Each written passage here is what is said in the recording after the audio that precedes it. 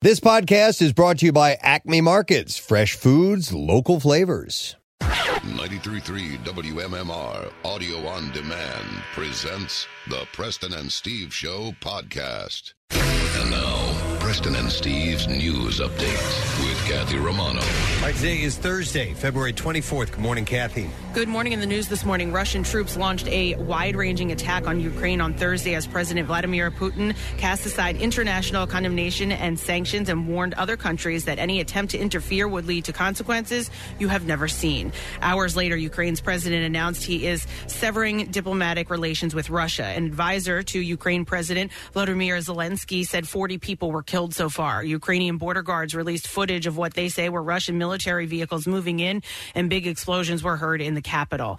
As the Russian military claimed to have wiped out Ukraine's entire air defense in a matter of hours, Ukrainians fled some cities, and European authorities declared Ukrainian airspace an active conflict zone. World leaders decried the start of the long-anticipated invasion and far-reaching consequences as global financial markets plunged and oil prices soared. President Joe Biden pledged new sanctions to punish Russia for the aggression that the international community had expected for weeks but could not prevent through diplomacy. The president said he planned to speak to Americans on Thursday after a meeting of the group of 7 leaders. More sanctions against Russia are expected to be announced today. Ben Salem police charged 2 men in connection with the brawl at the Golden Corral restaurant that happened in January. Hector Rios Rodriguez of Florida and Alexis Rios of Trenton, New Jersey face charges of disorderly conduct. The fight broke out on January 28th at the chain restaurant in the 1400 block of Street Road. Talk about going from the macro to the micro here. I know, right? Yeah, Seriously. Ukraine, Golden Corral. Golden Corral and Bucks County. Wow. Alexis Rios claims the fight started over a piece of steak. I grabbed a chair to defend myself, he told 6ABC, and then sooner or later, there it was. Punches were getting thrown, chairs were getting thrown. It's the same situation in Ukraine. That's mine. That's my steak. Okay.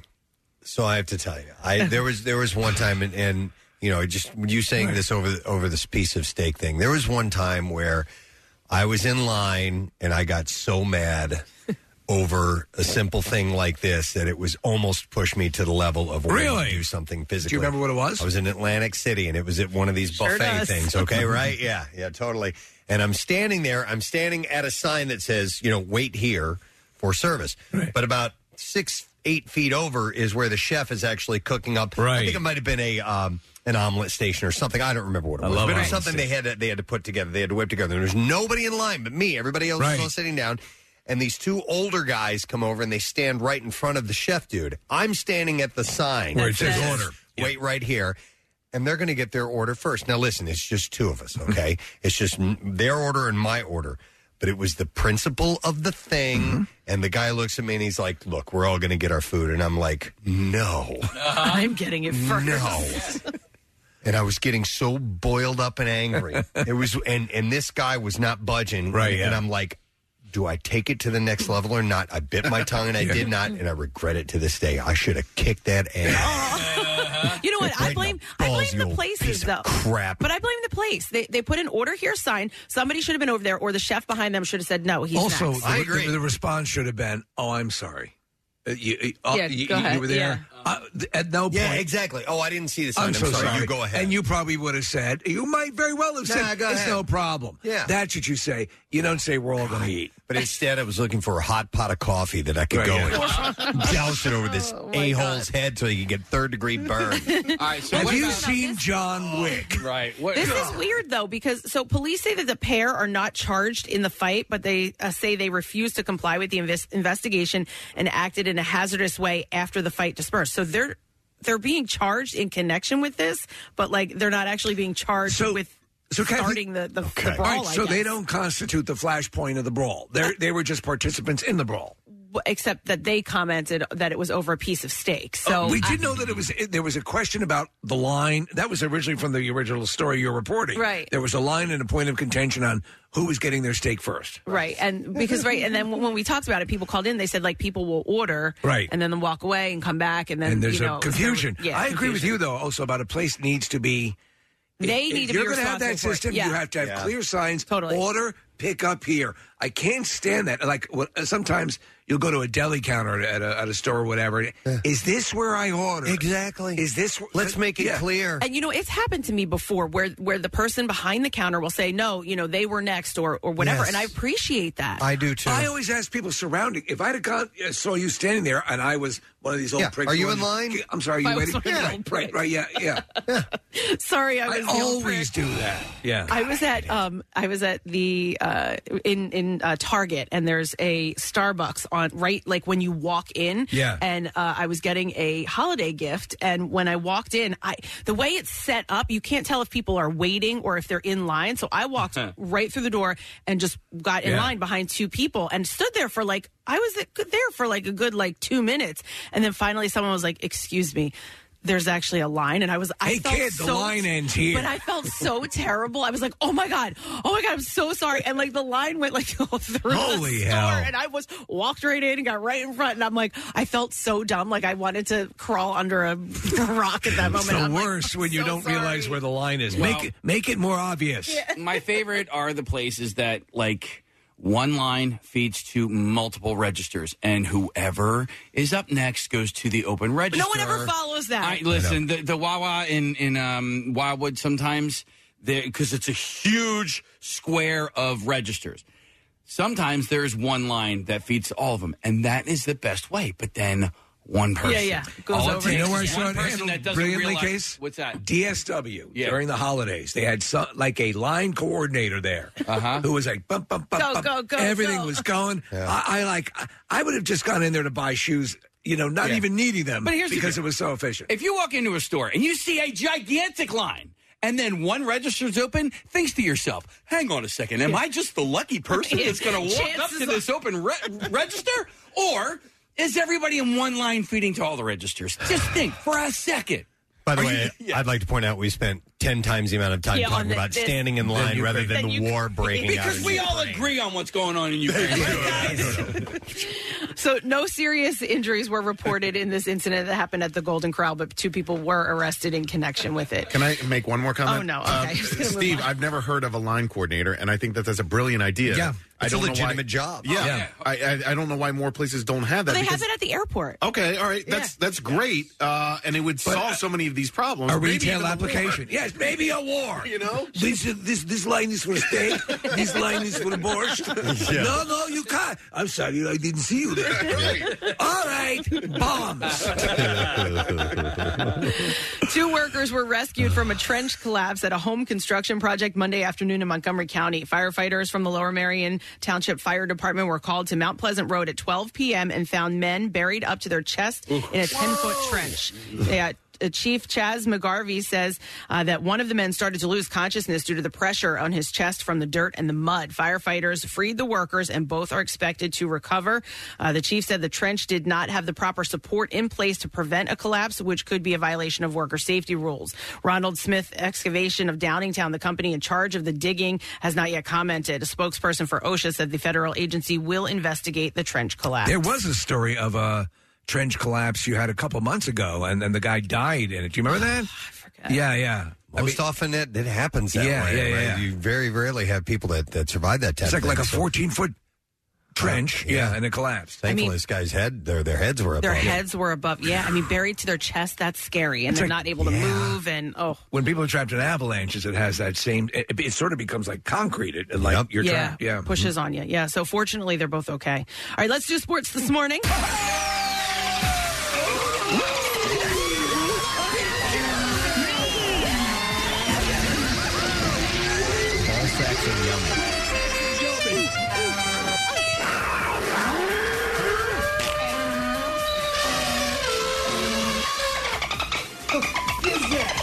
The Flyers and the Sixers were both off last night. The Sixers are still on their they're still on their All-Star break, but we'll turn to the court tomorrow night with a game in Minnesota against the Timberwolves. The Flyers, who have lost 6 games in a row and 19 of their last 21, are off until Saturday afternoon when they'll host the Washington Capitals. Major League Baseball will begin canceling regular season games if the league and the MLB Players Association can come to terms on a new collective bargaining agreement by Monday. The games would not be made up and players would not be paid full season season's salaries. It's the first time the league publicly said it would shorten the season if a new deal isn't reached by the deadline. The league first gave the players the deadline 2 weeks ago and reiterated it to them yesterday. Opening day is scheduled for March 31st, but that date is becoming less and less likely.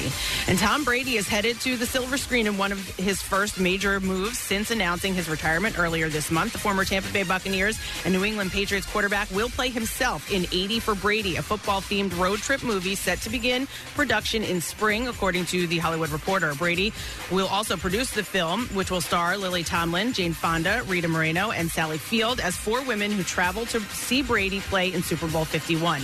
In March of 2020, Brady launched 199 Productions, which will help him make the film along with Paramount Pictures and Endeavor Content. And that's what I have for you this morning. All right, thank you very much, Kathy. We got a full boat today, friends. We have a lot of things going on, stuff to win, things to talk about, and people to talk to. Yes. Speaking of the people talking to, we're going to chat with our buddy Bob Kelly from Fox 29, and he's got a new show called Kelly Drive. That's an appropriate name. On Fox 29. So we'll check in with him and find out what that is all about.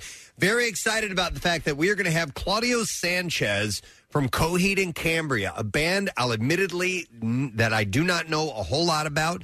Was digging around last night, and you know what? I really like these guys a lot. I am familiar with a couple of songs, and that's about it. But the depth of their music and their fandom is very rich, and I want to see what Claudio has to say. I agree with you. So I always sort of respected, and I knew that they had a really big fan base. But again, the song that we're playing, I really dig, and I dig a lot of the other stuff. So maybe it's time to take a deeper dive. So we'll talk to Claudio around 9 o'clock this morning, and we're going to have a gentleman named Ben Berman on. Ben is we spoke to him.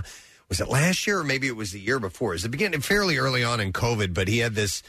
He's a pizza guy, and he would give pizza. He would make these special to order pizzas, and he would drop them down from his window. So this is the benevolent Ben Berman. People down below. That's the one. Yes, he's the big boy, Ben Berman. And he is Ben's pizza business has developed this relationship with Phil Abundance. So they have this cool thing that he's going to talk about this morning. So it's kind of a follow-up. So we'll do that a little bit later on. Now, entertainment report is coming up. I have your standards. I have, unfortunately, a couple of people that died. I have some people breaking up. I have a very rare couple getting back together story, which I was very happy to see, and I'm delighted to share it with you. So we'll get to that and a few other things when we return, so make sure you stay with us. Get social with Preston and Steve. Find us on Instagram, Twitter, Facebook, and TikTok. And coming soon to OnlyFans. I'm kidding. Acme Markets is making your grocery shopping and saving easier than ever. Download the Acme app today to see your all-new deals, rewards, and perks. Use it to view the weekly ad, flip digital coupons, redeem rewards, and to shop any way you want. In-store, delivery, or drive up and go. Open the Acme app, clip your deals, then order your items online. An experienced Acme associate will carefully select your groceries, bag your order, and bring it right to your car or deliver it right to your door. Download the app or visit acmemarkets.com for program details. Now, back with more of the Preston and Steve Show podcast. All right, let's ask a stupid question, and let's give something away. As far as a prize goes, we have a pair of tickets for the Philly Pops Presents Pops Rocks Let It Be, March 11th at the Kimmel Cultural Campus. Question that I have for you is, in 1948, Martin Luther King Jr. completed his degree in which subject from Morehouse College? 215-263 WMMR. Do you know the answer to that? Let's find out. 1948. MLK completed his degree in which subject from Morehouse College? Call now. We'll go through some birthdays today. I got a few of them to mention. Today being Thursday, February 24th. We'll start with actor Daniel Kaluuya. Oh. Who was Chris in Get Out, breakout role for him. Excellent. Yep. He was in the Black Panther film, and still is. He's got a long list of things coming up down the road, too. Very talented actor. He is. Very good. And Get Out, still one of those movies. I was like, yeah, dude. Came out of nowhere. So it was at Key and Peele. Cheese and Crackers. Jordan Peele. Yeah, he's the one who did that one. He's got another one coming out. Okay. What? Cheese and Crackers to you. Well, what do you want me to say? You want me to take the Lord's name in vain there, Preston? Jesus Christ. Jeepers. I'll say it for you. Yeah, it looks very good. Cases, again, another one of those high concept sort of Black Mirror type. Yeah. But the trailer's one of those things, I don't know what the hell's going on, but I'm going to go see this. He's 33 today. Barry Bostwick, remember him? He was Brad in Rocky Horror Picture Show all the way back to that. Jeepers Creepers, he's good. Yeah. Spin City. Down. He turns 77 years old. I think on every time we have his birthday mentioned, I mention a little-known movie called Megaforce. Yes. You remember that, right? But I would have to, I just remember like the movie poster, but I don't remember it's the so movie. Wonderfully bad, but he's always been consistently good. 77 today. Edward, yes. No, there's the tagline for Megaforce is, there has never been a superhero like Ace Hunter. Okay. Edward James Olmos. That's why we had the Miami Vice music coming in. Stand and Deliver. Just a great actor. Battlestar Galactica. Yeah. He's Commander Adama. Yeah. And he was superb. I got to watch that. I hear nothing but great things. He is 75 today. Paula Zahn, the CNN anchor, is celebrating her 66th birthday today. She was one of the I think we interviewed her, didn't she? And they kind of positioned her as the looker and kind of sold her on that without really paying much attention to her journalistic cred, which is substantial. Right. Then you have, speaking of a looker, Billy Zane, good-looking gentleman. He is. Though he is self-deprecating, which I like. Oh, yeah, definitely. Especially like in Zoolander. Titanic, obviously, a big turn in that. I love him in Tombstone as the actor, the thespian. He's fantastic. And you know what he's really good in? The MacGruber's TV series. Oh, really? On Peacock. He's the bad guy. All right. Yeah. He is 56 today. Dominic China, how do you say his name? Chianese, thank you. Yeah. Uncle Junior in the Chinichetti. Sopranos. Chinichetti. Wow, he's 91 years old today. Fully trained opera singer. He's a beautiful voice. And No kidding. Yeah, he has toured as I forget if he's a mezzo-soprano. Wow. But anyway, he has a beautiful voice. He's also in Cambria, right? I did not know that. He's backup singer in that band. Yeah. So Dominic Chinichetti, 91 today. And then the last birthday I saw is actress Deborah Jo Rupp. I love her. She is the mom on that 70s show. Yep. WandaVision. In WandaVision, she popped up. I'm like, oh my God, I was so happy to see her. She's there. great. And you know what I love her in too? Always playing a mom character is in She's Out of My League. She plays the mom in that one as well. But she is just cute. Yeah. She's just adorable, man. And the voice is a big sell too, the squeaky voice. So she is 71 years old today. Happy birthday to everybody turning a year older today. Let's see if we can get an answer to the stupid question this morning. In 1948, Martin Luther King Jr. completed his degree. In which subject from Morehouse College? 215-263-WMMR is the number, and we will go to Ruben for the answer. Hey, Ruben, good morning. Yeah. Oh, dear. It's an early one. All right. It's a thing. Ruben, what subject did he graduate with? Got a degree. Bachelor of Arts in Sociology. Sociology is correct, yes. You got it. Hang on a second, my man. We'll take care of you, and we're going to give you a pair of tickets for the Philly Pops Presents Pops Rocks Let It Be on March 11th at the Kimmel Cultural Campus, and the Fab Four's Greatest Hits will be performed live with a full orchestra. More information and tickets for the March 11th through the 13th shows at phillypops.org/letitbe. We should designate a day where whenever you encounter someone or see somebody that you want to get their attention, that should be the way you Yoo-hoo Day. Yoo-hoo Day. I love it. And we could actually hand out Yoo-hoo drinks. Right. I know Nick doesn't like them, but it doesn't matter. I'll take his too. Yeah. All right, listen, I have a lot of stuff to get to, so we'll begin with this. Charlize Theron and her co-star Tom Hardy apparently clashed really hard while filming 2015's Mad Max Fury Road. Journalist Kyle Buchanan's book called Blood, Sweat, and Chrome, The Wild and True Story of Mad Max Fury Road, details the strained relationship between the two. It got so bad at one point, Theron requested protection from Hardy on set. I remember hearing these stories all throughout the production of the movie that they did not like each other. Yeah, it got pretty intense. Theron claimed in the book that her co-star was often late to set, including one day when he arrived over 3 hours after his 8 a.m. call time.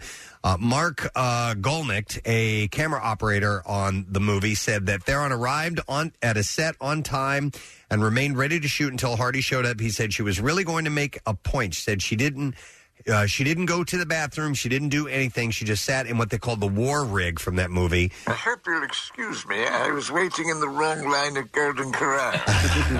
Upon Hardy's arrival, Theron said to him, "How disrespectful are you?" before suggesting the producers should fine him. And she said, "Fine that effing C, $100,000 for every minute that he's held up his crew," because he was showing up late regularly. All the time. And this time she decided to kind of stand her ground and just wait it out. So that's, first off, you're costing the production tons of money. Yeah. It is that doing stuff like that is a massive slap in the face to your coworkers. So after she made that statement out loud, Hardy then allegedly charged up to her and asked her, "What did you say to me?" And at that point, the camera operator said that Hardy seemed quite aggressive and that Theron really felt threatened. And he added that was the turning point, because then she said, "I want someone as protection." Theron detailed the experience in the book, saying it got to a place where it was kind of out of hand, and there was a sense that maybe sending a woman producer down could maybe equalize some of it, because I didn't feel safe. She added, "I didn't want to make excuses for bad behavior, but it was a tough shoot. And now I have a very clear perspective on what went down. I don't think I had that clarity when we were making the movie. I was in survival mode, and I was really scared S-less." You know, I think part of this, and they didn't spell it out, but this is a Mad Max movie, and I think her character of Furiosa was the more prominent character, and she was a really cool character, and maybe that was grating on Tom Hardy. It doesn't, discount his, don't take the part. Yeah. Hardy admitted in the book, and she was a much bigger star than him. Yeah. So anyhow, Hardy admitted in the book that he was, quote, "in over my head in many ways while filming the movie." He said the pressure on both of us was overwhelming at times. What she needed was a better, perhaps more experienced partner in me, and that's something that can't be faked. I'd like to think that now that I'm older and uglier, I could rise to the occasion. So the story goes on for a while, but like even Nicholas Hoult, who was in the movie, said in the book that working with the two actors was similar to being on your summer holidays and the adults in the front of the car are arguing. You just kind of sit back and shut up and watch it. Why do I have a feeling that Charlize Theron could kick his ass? Because she towers over him. Well, so I don't know her, but I feel like I do. And I feel like she is, like, if we went to college together, we would be great friends. She's always saying that. Yeah, no. But because we're kind of the same age, and that's the way I look at it.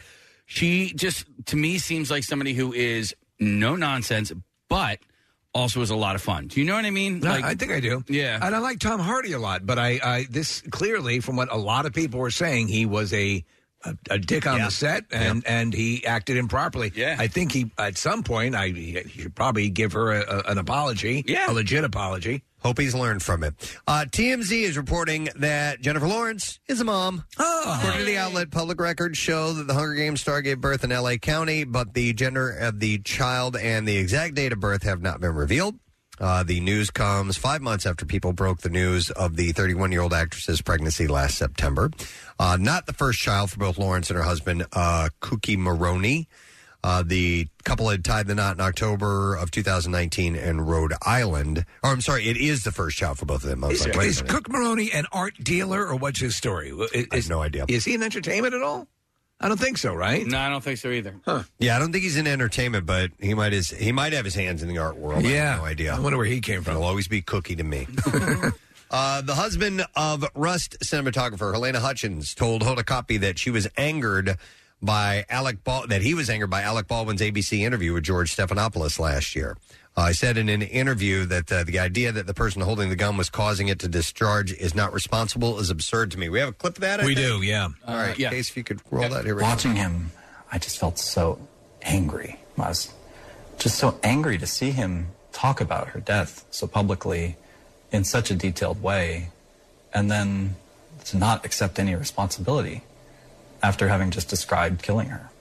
The idea that the person holding the gun, causing it to discharge, is not responsible is absurd to me. Yeah. So, anyhow, Baldwin told Stephanopoulos in December that he never pulled the trigger on the gun that killed her.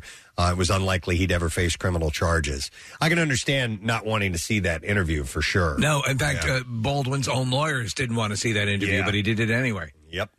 All right, so this is rare. Ben Stiller and Christine Taylor are back together after separating nearly 5 years. Yay! She's from the area. You know that, right? She's from the Lehigh Valley. Oh, really? Yeah. No, I didn't know that. Yeah, so my buddy is his, like, parents are friends with her parents, and, like, he grew up with her. And, no kidding. Yeah. Well, that's cool. Yeah. Think we can get an interview that way? You have a lot of great contacts. Yeah, I mean, it's pretty far. Oh, I'll ask him. You know, offer him. Well, I think we have Scorpion King 3 on I think Blu-ray. It's 4. All It's right. not 3. Well, then the deal's off. Ben, by the way, revealed to Esquire that they rekindled their marriage after he moved back in with his ex at the start of the pandemic in order to spend time with their kids. And he told the outlet, it's been really wonderful for all of us. I didn't like that they split. He said unexpected, and one of the things that came out of the pandemic. So that is a very rare thing. The two announced their separation in May 2017. Yep. They've been married for 17 years. I'm glad to see this. Called it quits. This little cohabitation came back for the kids, and now it looks like they're. I'm very happy. Is anybody watching Stiller's new series about they can actually in your mind separate your work life from your Severance? Right? No, I have not, and it's one that's on the list. It looks that I wanna interesting. check out. Nick Murphy was raving about it. Okay, Yeah. all right. It's got great people in it. So, yeah, I'm definitely going to dive into that. All right, a new short documentary, an expose published by Vanity Fair, accuses Jerry Lewis of sexual harassment and assault.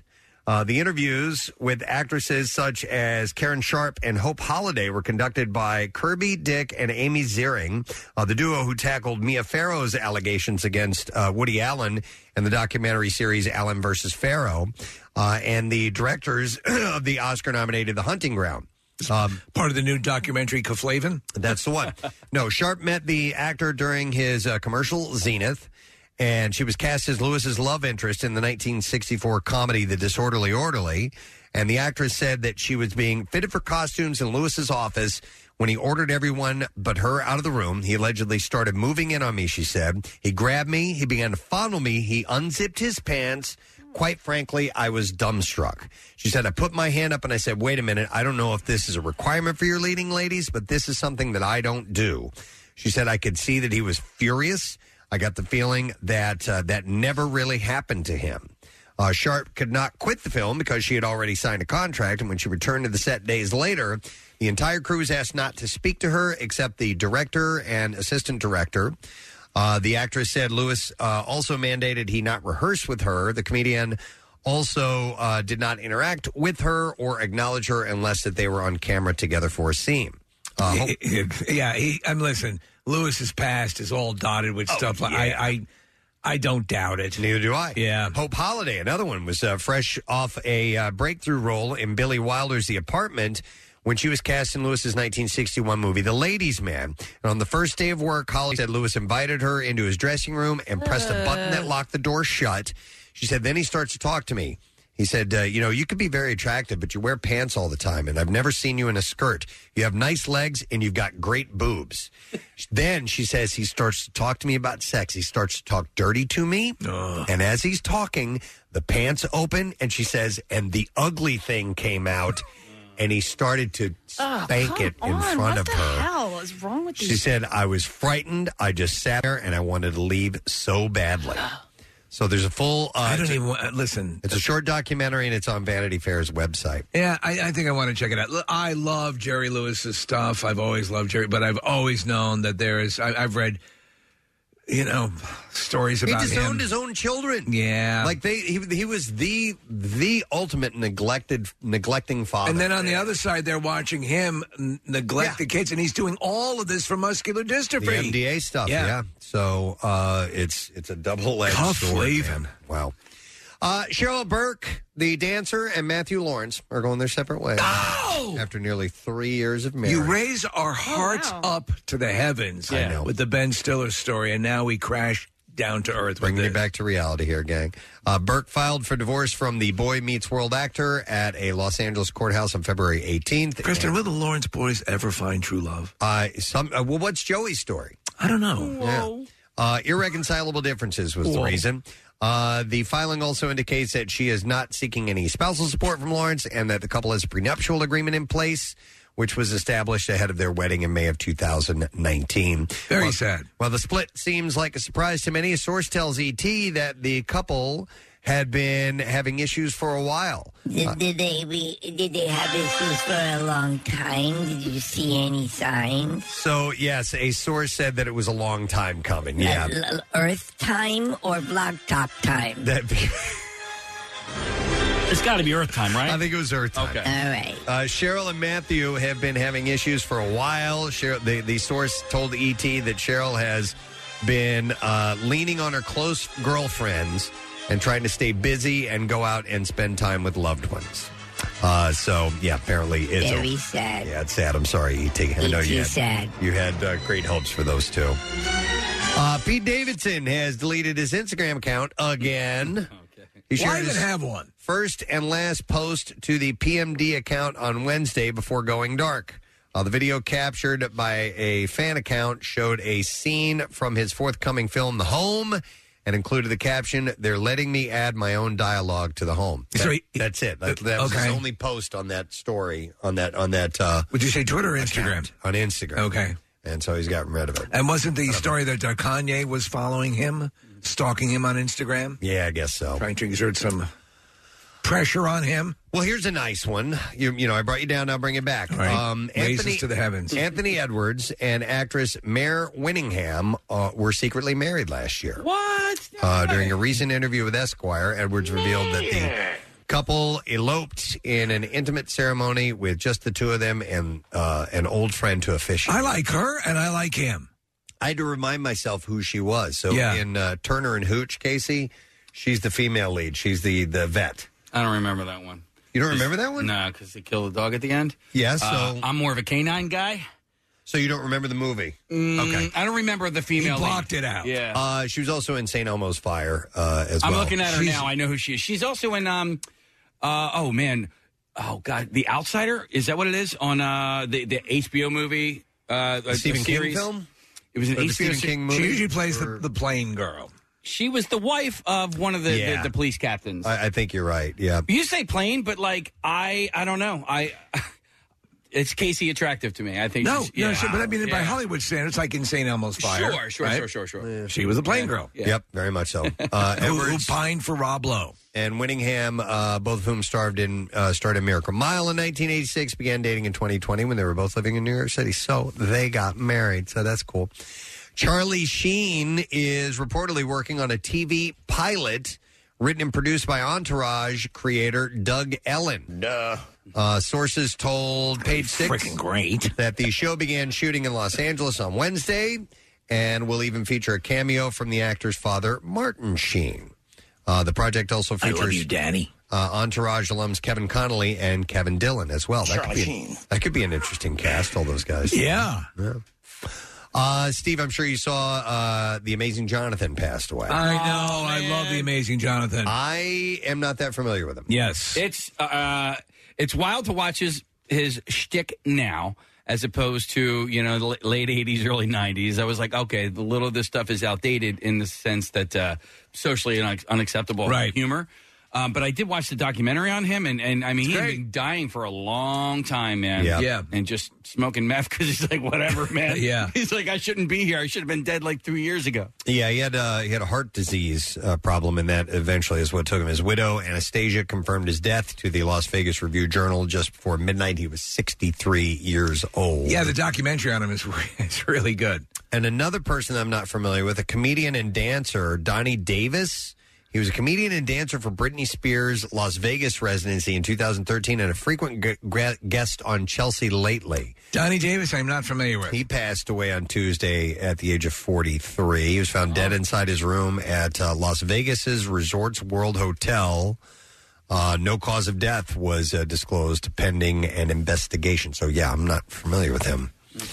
Andrew Garfield, I know him very well, is taking on the role of Detective Pyre in the FX miniseries Under the Banner of Heaven. Oh, that's a great book. It is? Yeah, John Krakauer wrote it, and that's the same guy that wrote a lot of other great books, none of which are coming. Thin Air, is that him? Yeah. Okay. It's about the FLDS people in southern Utah, northern Arizona. Polygamists. Warren Jeffs is one of these guys, and they are they're cult leaders who subjugate women, and, it's real, and they operate kind of off the grid, or had for a long time. It's like a polygamous mafia. Yeah, and then the feds invaded a few years ago. But it's a really fascinating and also terrifying book, and I've heard really good things about this movie that's coming out. All right, so according to the network's description, by the way, Detective Pyers, who Andrew is playing, Pyers is a Latter-day Saints elder who is committed to his church and family, but begins to question some of the church's teachings through his contact with a suspected murderer. And he's made an interesting aesthetic call in this. He will be wearing his Spider-Man outfit. Oh, yeah. That is interesting. And it was, like Nick said, it was off of a book in 2003 from John Krakauer, detailed the 1984 murder of Brenda Lafferty and her infant daughter Erica at the hands of brothers-in-law Ron and Dan Lafferty. Garfield is really good. Did you watch him in the Tammy Faye movie, Preston? Yes, I did. Yes. Yeah, he's great. Yeah. He's excellent. And Tick, Tick, Boom is fantastic. He's wonderful in that, too. All right, and the last story I have here, Jamie Lee Curtis is bidding a fond and bittersweet farewell to Laurie Strode in the new trilogy of Halloween movies. Goodbye! 63-year-old actress has completed her final cut as Laurie in the latest franchise, announcing on Instagram Tuesday that she had wrapped filming on the upcoming Halloween Ends, and she captioned a black and white photo gallery seemingly taken from the film set in the new trilogy. It said, "A bittersweet end for me on the Halloween movies." They showed her cutting the final scene of the movie where she and Michael Myers dance for bandstand at the school. Oh, and okay. It's amazing. She said, "I've made great friends and have collaborated with wonderful artists on these 3 movies, and today my part in the film has been completed with an end of the trilogy, of me for this trilogy." So they did this thing where they had Halloween 1 and Halloween 2, and then they had a whole series of Halloween movies, and then Rob Zombie did his Halloween movies. The last one was Halloween Kills, and the one right before that totally ignored everything that was between Halloween 1 and 2 and the current movies. So now they move on to, after Halloween Kills, Halloween Ends is the final one, and that is it. As far as she is concerned now, do you think they'll resurrect it a few years down the road? Yeah. 2 Halloween, 2 Halloweeny. Yeah. Now that one that'll be a cool one. Now, the last one, I don't want to give too much away, but sometimes you root for certain characters to survive. And when you tamper with that, like what they did with Ripley after she managed to elude the mother alien and aliens and got out off the planet, and then they stop screwing with these people. It's to me it's lazy writing. If you set up an iconic hero, don't kill him. Right. All right, we're ready. Like it. We're ready for clips now. In the heart-wrenching film Cyrano, a soldier believes himself to be deformed and cannot tell the woman he loves how he feels. And in this clip, Peter Dinklage talks about branching out of his comfort zone in this musical adaptation. You go flat, everybody knows it. No, it's terribly nerve-wracking, but you're surrounded by really great musicians and really great singers, and they make you feel better. And I like a mix of voices. It doesn't have to be perfect. The greatest singers aren't necessarily opera singers. They just have soul. I think all you need is a little love. I didn't know it was a musical. I had no idea. No. Cyrano opens in theaters tomorrow. I love the story of Cyrano. It's great. It's excellent. So what I'm a resonant curious. voice he has, right? He does, yeah, big time. Next clip. Free Guy follows a bank teller who discovers that he is a non-player character in a video game and saves his friends from being deleted. And here Ryan Reynolds explains that the movie is about more than video games. It's about the journey of self-discovery and confidence. And I like the idea of people stepping out of the shadows and into their light and into their power and taking, some agency in their own outcomes. And that's really what this is about. And we're smuggling all of this into a video game premise, so to speak, but the movie really isn't a video game movie. Yeah! It's been out for a while. It has. Yeah. But it says it will be released on Disney Plus and HBO Max tomorrow. Oh. I already watched it. So did I. It was on, what was on a while ago, like a month or two ago. Yes. More. Yeah. What's going on here? Let's see if it was actually released in on February 25th, 2021. Like 4 months ago. Yeah, I don't know why this clip. It's crazy. We have a service that sends us these clips, and so right on top of I don't question them. But maybe it was on just one of the streaming services because now it's on both Disney Plus and That's HBO it. Max. Well, your next clip is James Whale talking about directing the original Frankenstein. Yeah. It wasn't on HBO Max. I mean, it wasn't on Disney Plus before. Okay. So maybe that's the new I don't like rub this. here. Yeah. So now it's on multiple platforms? Yeah. Which is also rare. Yeah. Disney Plus and HBO Max. Well, stop and think about it. When movies were released, they released straight to the theaters, and then they would be available across all services. Right. So HBO Max is not necessarily like Disney is the house that produces these films, right? HBO Max is just it's HBO. So if it ends up on HBO Max, it's because they finally got the rights to it to air it. Or makes sense. Do you guys ever have an issue with because this happened to me over the weekend where you you want to watch something, you've heard that something has been released, you just don't know what streaming platform it is on. Oh, yeah. And then you go and do the search. And it doesn't. And you can't find an immediate answer as to where you can exactly find it because we were going to watch The King's Man. Oh, yeah. So, and I'm like, it says here it's on Netflix. You go, no, it's not on Netflix. It's All right, it not. says here it's on Hulu. No, it's on Disney Plus. Dude, we had to search around forever before I eventually found It's it. HBO Max. Yeah. Yeah. So a lot of times, if where it's- were you when I needed you the other You day? should have just called me. Well, I felt the same way with Righteous Gemstones. For some reason, when I do on my Roku, when I do a search on the Roku home channel, it will not tell me when something is on HBO Max. It'll tell me wherever else I can find it, but HBO Max for some reason does not. A lot show of up times there. they'll give you services that it has been on and is no longer on. Marissa? I just want to take the blame for this Free free guy clip mix. So peel back the curtain a little bit. Our interns actually write the clips for us every day. So our college interns that have been about 2 weeks, 3 weeks working on us. So I edit them. And the line that our intern had given us said, now released on Disney Plus on HBO and HBO Max Friday. So it said now released on Friday. So I chose one and I went with the wrong one. Okay, now released. So what she had written was it's now released on. So it's available now. It is available now. So it's available But it was now. available a while back. But on Disney Plus is brand new. Well, the It's story currently here is that available. it's just as available. Okay, So thank just you- as available. thank It's you for available. Available now on HBO Max. All right.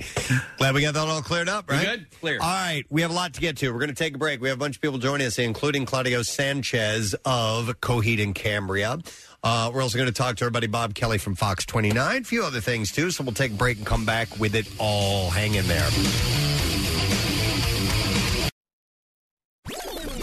Being an MMR VIP has its perks. Click contests at to enter for tickets for this week's featured concerts before they go on sale. Dave Matthews Band July 15th and 16th and Coheed and Cambria on July 27th. If you're not an MMR VIP, you can sign up now on our website. It takes less than 2 minutes and it'll make you feel superior to all your friends. I'd say let's open for business. The general store is now open. Come on in, y'all, because we got a lot of fine things on our... Time to head over to the general store. There's proprietor Preston at the door, waving you on in. He's wearing a conical bra for some reason. Well, they just got in, Yeah, so just I got in, wanted, just I wanted to model them. So I saw, and listen, there are a lot of great food hacks, and I could have saved this for the connoisseur tomorrow, but I wanted to do couldn't this. wait. I wanted to do this immediately. There are a lot of food hacks, and some of them are pretty damn good that you'll find online. Before TikTok came along, I was on Pinterest a lot to check out recipes. That's where you get your stuff? Cool stuff. All right. And some intriguing looking combinations. Is that where you found the bread charcuterie board? That was- No, I found that on Food Network. Oh, all right. On the Food Network website. But I did. There was like an onion bomb. I love one onion time. bombs. Yeah, I filled it with it's almost like a meatloaf type of thing, and then you put it inside essentially the shell of the outer layer of an onion, and you fill it inside that and bake it. It's pretty damn good. I want to see Hurt Locker Part 2 where they diffuse an onion bomb. So stuff like, here, this is it. Wow. You know, I can get a picture of it. It's wrapped in Oh, bacon. that looks good. Yeah, so stuff like that you can find. Well, this was on TikTok. Or no, I'm sorry. A YouTube chef actually came up with this. So, and I'm like, there's no way that this could work. Actually, it was Creative Chefs on TikTok. Sorry about that. Right. It's a bowl of mashed potatoes made from potato chips. Okay? Okay. All right. This is my kind of mashed Mashed potatoes made from potato chips. Correct. So I watched the video, and I watched this guy, the chef, Sam the cooking guy, try to make it happen, and he put it together, and the results look legit. So a question. I'm shocked. There is like instant mashed potatoes, which is I think, what is it, Ore-Ida has them, where they're basically potato flakes. Yeah. Yeah. Why wouldn't this work? And this apparently does work. So it's And does it have all the great taste of potato chips? Apparently it has all the great taste of mashed potatoes. But so the 3-step recipe can be made with any brand of flavor or chip, which means not only can you make traditional Southern-style mashed potatoes, but you can kick it up by doing sour cream and onion or salt and vinegar or barbecue or something like that. So you boil 3 ounces of potato chips in 1 cup of water, mash and stir the potato chips until all the water is absorbed and the chips create a paste. If there's any water left over, once the chips are mushy, you drain the potatoes and return them to the pot. Next, you add your preferred dairy products for extra creaminess, maybe some milk, butter, cream, sour cream, stuff like that. And then you finish it with salt and pepper, and apparently it tastes like mashed potatoes. And, Steve, it actually has... I think watching the video, it does have a bit more of a potato chip flavor to it. Well, I'm down with that. Yeah. Do you think it has a sort of au gratin sort of No, because you mean taste to it? Cheese? Yeah. No, I don't think so. Because it's a potato chip. I don't even think you need to add salt and pepper. I was thinking that that too, Kathy. They're usually pretty salty. Also, so. there's no way this works. Well, it's here. You can see the visual evidence. Here's what I emailed Marissa. And yesterday, I went down to our new tenants here at One Bala Plaza, Pagano's. And while I was down there, a gentleman came up to me and he said, "Hey, I want to introduce myself." It was Matt Pagano, who I guess is the owner. He said, "This is my restaurant." And he also said he is a big fan of the Preston and Steve show. Did he mistakenly say, "If you need anything, let me know"? He did say that. Oh, man. He said, "If you guys need anything, let me know." So I emailed Marissa and I said, "I think we have our first collab with Pagano's, the new restaurant here in the building." That looks, well, we're looking at it being made. I love potato chips. I can't help it. It's just always been with me. It's a family tradition. Don't apologize. But mashed potatoes, a Southern style with the mayonnaise the way my mother used to make it. I love that. I think these are two great tastes that taste great together. It might be really good. You never know. I mean, now I will probably prefer regular, straight from the fresh potato mashed potatoes. But broadcaster Preston Elliott was rushed to the hospital today with a distended belly. But I want to try this tomorrow. I want to see if our friends at Pagano's could whip this up for us, and we could do a quick taste test tomorrow rather than go through the whole, because we don't have a stove here on our floor. It's not allowed. Are you saying Pagano's could be our our taste kitchen for everything that comes up that we want to try? Not officially saying that, but I'm saying it's not a bad idea. It's part of the lease. So I'm scrolling through Sam the Cooking Guy's YouTube channel, and first of all, he has 3.2 million subscribers, so he's legit, and he's got a lot of really cool looking recipes on here. Let's get that guy on too. Some of them are hacks, but some of them are like full on, just like regular cooking recipes. Okay. I don't like mashed potatoes, but I like potato chips, so I wonder if I'll like this. What are your favorite potato chips? All right. Just what like brand? I like. Oh, what brand? I like hers. I like Lay's. I like all. I like hers lightly salted. Yeah. And just like a regular chip. I don't eat them all that often, but they're like I do like them. They're good. She'd probably like Rochelle's hash brown casserole. Then. I know you don't like the word casserole. Don't worry about it. It's got potato chips on it. Okay, it's really good. And you have to call it like something else. Like don't call it casserole. Yeah. Potato cake. How about just call it Riesling? Yeah, Riesling. Ew, no, that's too sweet. Okay, Prosecco. Right. Okay. Oh, yeah. Ooh, that sounds good. Yeah, just call it that. So anyhow, I'm worried about the consistency. I was too, and apparently the chef that I was telling you about, Chef Sam the Cooking Guy, said that use woodcock. He said that if you would have handed this to me and not told me it was potato chips, I would never have known it. Wow. All right. Yep. So I think with the water, boiling it down changes that consistency altogether. Marissa. Yo, this Sam the Cooking Guy is legit. He has his own series of knives. No and kidding. pans All and right. stuff. Well, with millions of followers, I could see that being the case. It appears that he's boiling, mashing them, and sticking them in a stew. Is that what he's doing? Yeah. I don't see a Wait, really? Does he put the taters in? Yeah. Well, wait, what's taters? Potato. Oh, yeah. Okay. Boil them, mash them, stick them in a stew. Anyway, Boil 'em, mash 'em, I say stick 'em we in a try that tomorrow if Paganos wants Done to play deal. ball. Yeah. Done deal. all right, And then we begin that that relationship. They're going to rue the day. Seriously. They follow through on one of these things, but we're so thrilled they're in the building. Yeah, Maritza, or just Nick, what was the thing you had highlighted over here? Oh, well, yeah, this is an interesting question. So taking sort of the potato chip principle, boiling it down, what would happen if you did the same with tortilla chips? Could you do something like a potato, like a tortilla? Those are corn. Right, yeah. So it's going to be a different consistency. It might be more like polenta. Could you if you boil did and that. mash them? Well, I was wondering about Pringles. Pringles aren't real. What are you, an idiot? Chips, though, you know? Come on, man. It would be worth trying, Yeah. though, you know? You moron. Or how about Munchos? Yeah. You know? Ooh. Oh, come on. I haven't had a Muncho in forever. Where? They didn't discontinue those, No, did they're they? still. No, I had some not that long ago, dude. Munchos are not. They're not potato chips. They're just something else. Potato that's treats. really, really good. Bugles are corn, right? Yes. Yes. Absolutely. I like Bugles. So you could probably try them with Bugles too. So, Huh. Yeah. All right. This is crazy. This is awesome. Let's move on to something else in the store. Moving away from the produce section. The mashed potatoes. Yeah, potatoes. I saw this interesting bit of information. Apparently, 4 in 10 people do not feel confident about using numbers in their everyday lives. The store is selling this? According to a survey. This story. It is. Okay. So 1 in 5 would avoid jobs that involve using numbers often. This is it was published by the Association of British Insurers. And more than a third of people said that having easier access to online numeracy tools would help them, and a quarter feel that clearer explanations would increase their confidence in dealing with numbers. So that the idea of working with figures, with numbers, would be daunting to some people. So you would imagine that would have diminished greatly, though, with all of the calculator apps and all the apps that can do. I remember years ago, Preston, when the calculator first came out, like the pocket calculator, Texas Instrument. Yeah, you couldn't have that in school. No.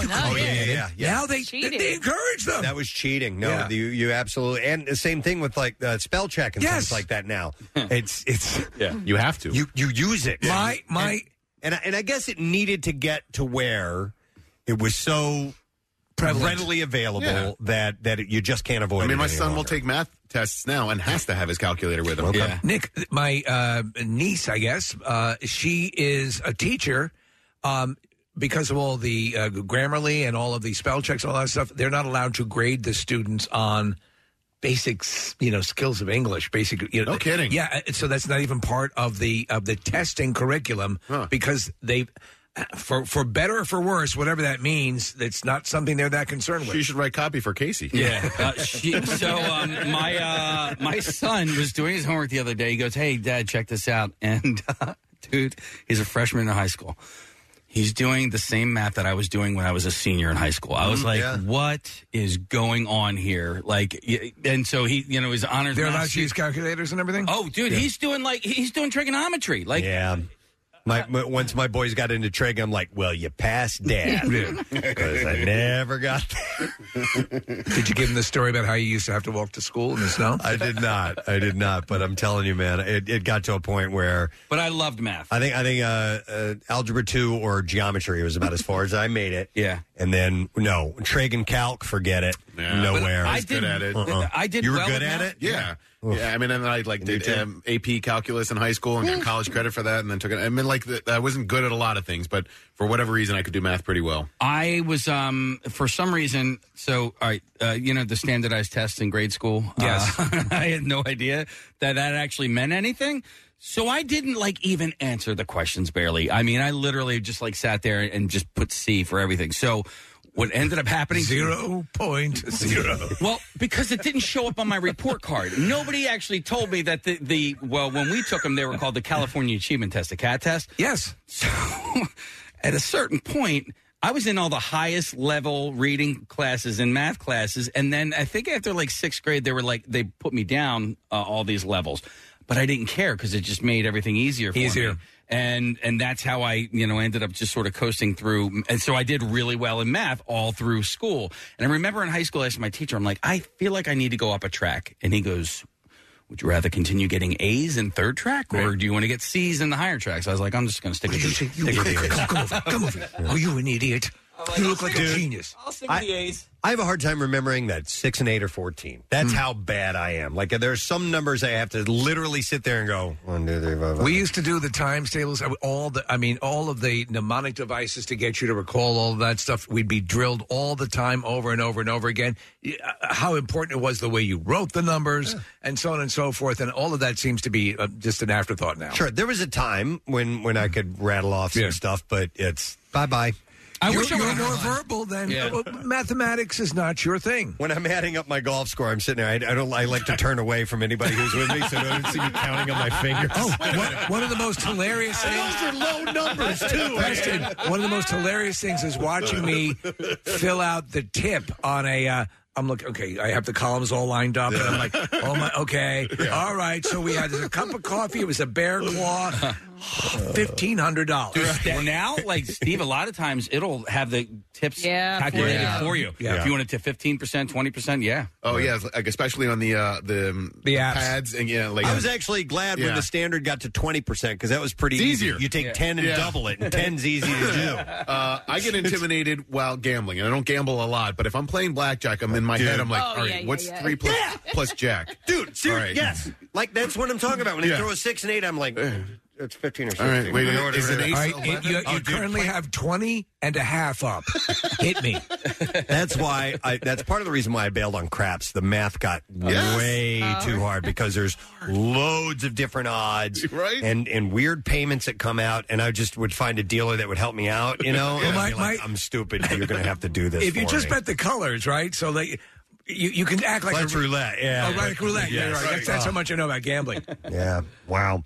So anyhow, yes, the ABI, which is this group that did this, released findings as... Didn't they release Dancing Queen? No, that was that's I'm sorry. Findings as it has teamed up with Plain Numbers is the name of this. It's a group that... works with firms to help their staff present and explain numbers clearly and simply to help improve customers' understanding. So they said that they're raising awareness among their insurance and long-term savings members on how they can work with Plain Numbers to help communicate numbers and their context to customers. So when you start sitting down with like a financial plan or something like that, and they start throwing out all these numbers and percentages and things, it can get really overwhelming if you get lost along the way. That's like me and my wife when we sit down with Kevin, our financial planner, and he starts going over this stuff. I'm good for about 5 minutes, and then after that, I'm like, I'm gone. So there are a couple things in life. Coloring books here. Yeah, there are a couple things in life where it will behoove you just to admit you don't know that. Financial planner, when you're learning how to use a gun, all of those things. Don't pretend you know it when you don't. Now, on the heels of that story, there's another one that goes into this, and I know we're in the store and everything, but it's on the same shelf, so I'll just pull it down right here. So, blow the dust off it. A significant majority of Americans think that young people need to be better educated about finances, with 67% saying in a new U.S. News & World Report survey that a personal finance course should be a requirement to graduate high school. God, man, that would be great. It could be one of the most important things. I think it is. I think it's, if you know how to handle your money, if you know how to set stuff aside. My dad and mom got me started on a few things, the way I managed my first credit card and stuff like that. But, God, if you can get that under control early, here's the deal. That'll serve you for the rest of your life. Preston, you knew what type of a student you were in high school. I know what type of student I was. You were a physics. You can make it a requirement all you want. You're still a high school student. And I thought about that while reading this story, Casey, and it might not have spoke to me because I wouldn't have cared at that point. Right. But to some kids, it might really, it might trigger something. For those Maybe kids, hook them in, Casey, with counterfeiting. But what I'm saying is, what for those kids that it actually might mean something, those are electives. I mean, listen, I went to a Catholic school, no, you're right. which we didn't have as many electives as the public school kids, but we did have finance as an elective. How we do had you business, and so how do you think you could make that enticing? Because I think we all agree. You can't. You cannot make it enticing to a 15, 16, 17-year-old kid. You cannot do it if they don't want it. Unless, if they do, but you're also think about how many times there were classes that I took that were communication based in high school, and I was like, wait a minute, I kind of like this. Well, stuff. that's what I'm saying. You know, I understand that. So there are going to be don't not offer it. There are going to be plenty of kids that are interested in it. I think the best way to incentivize high school students would be to get your YouTubers, your TikTokers, your celebrities that appeal to kids to go, look, this is legit. Yeah. Now, it's not going to work for a lot of them, but for some of them, it might actually speak to them, and they'll take that advice. I'll tell you why this could work, and why this, or at least maybe we're underestimating.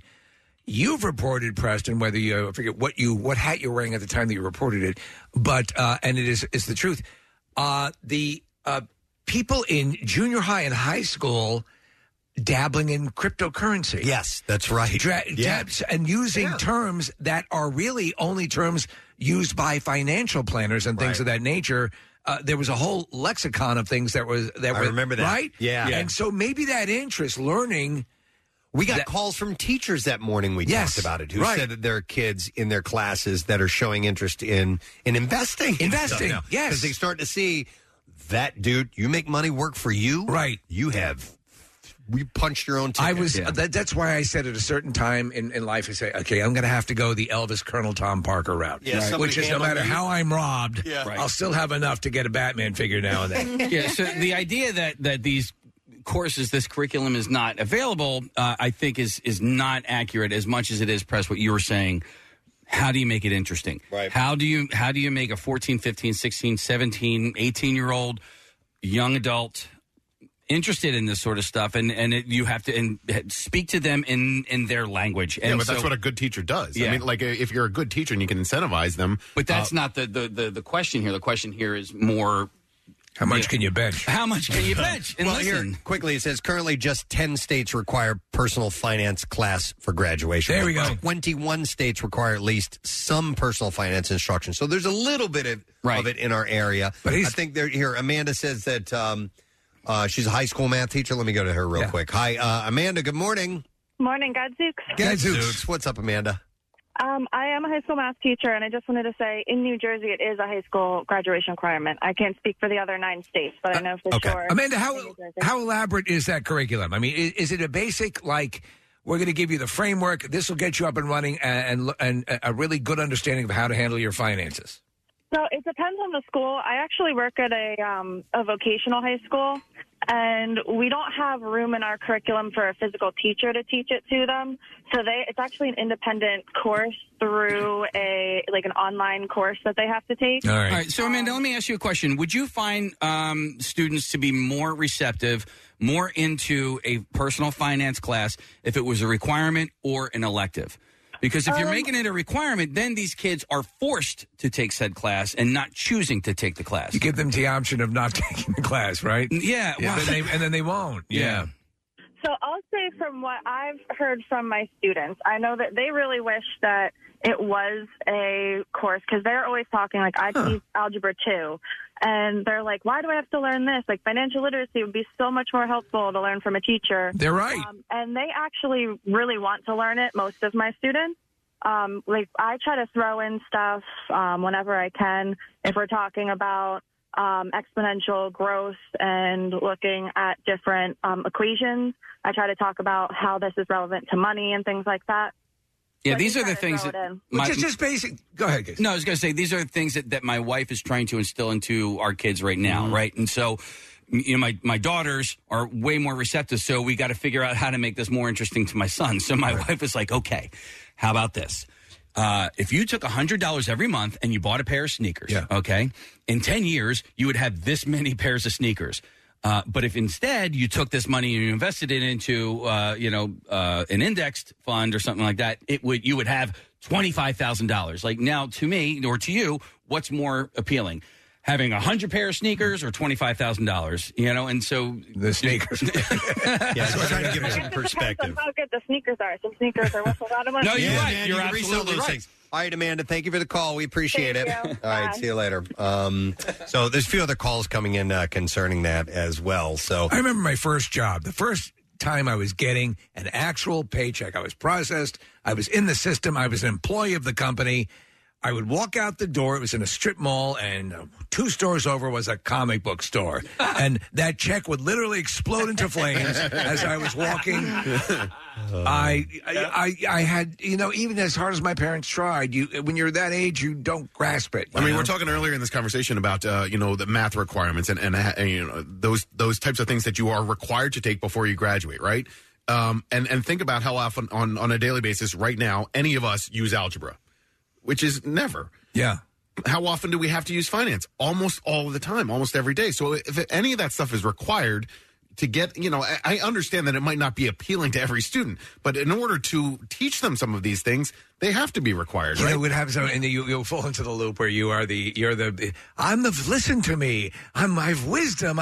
Yeah. Sure. Think of how we were reticent, to any listen. subject. But though, it really is the truth. If you have an understanding, if you can protect yourself, if you can set things in motion, learn how to manage a credit card, anything like that. Oh my God. Yep. Here's a text that says, hey, guys, I talked to you when you did the story on adults taking up skateboarding. And I am a personal finance teacher, and it is such a good course. Even if they take away a little bit, it's a win. Yeah. Got to do it project-based to get the kids into it. Yes. And then he writes, P.S. I also run the investment club here as well. So I guess those are some of the clubs that are available at schools. So. Go calculators. Yeah, man. So just over half of the people that were in this, the survey found that 56% of respondents got their first credit card on their own, either during college or after graduating high school. Just over half, 52% of respondents said that they understood how credit worked when they began using credit cards, but nearly a third said they didn't totally understand things such as the risk of carrying a balance, and 16% said that they didn't know how credit cards worked when they got their first card. How well did you handle your first credit card?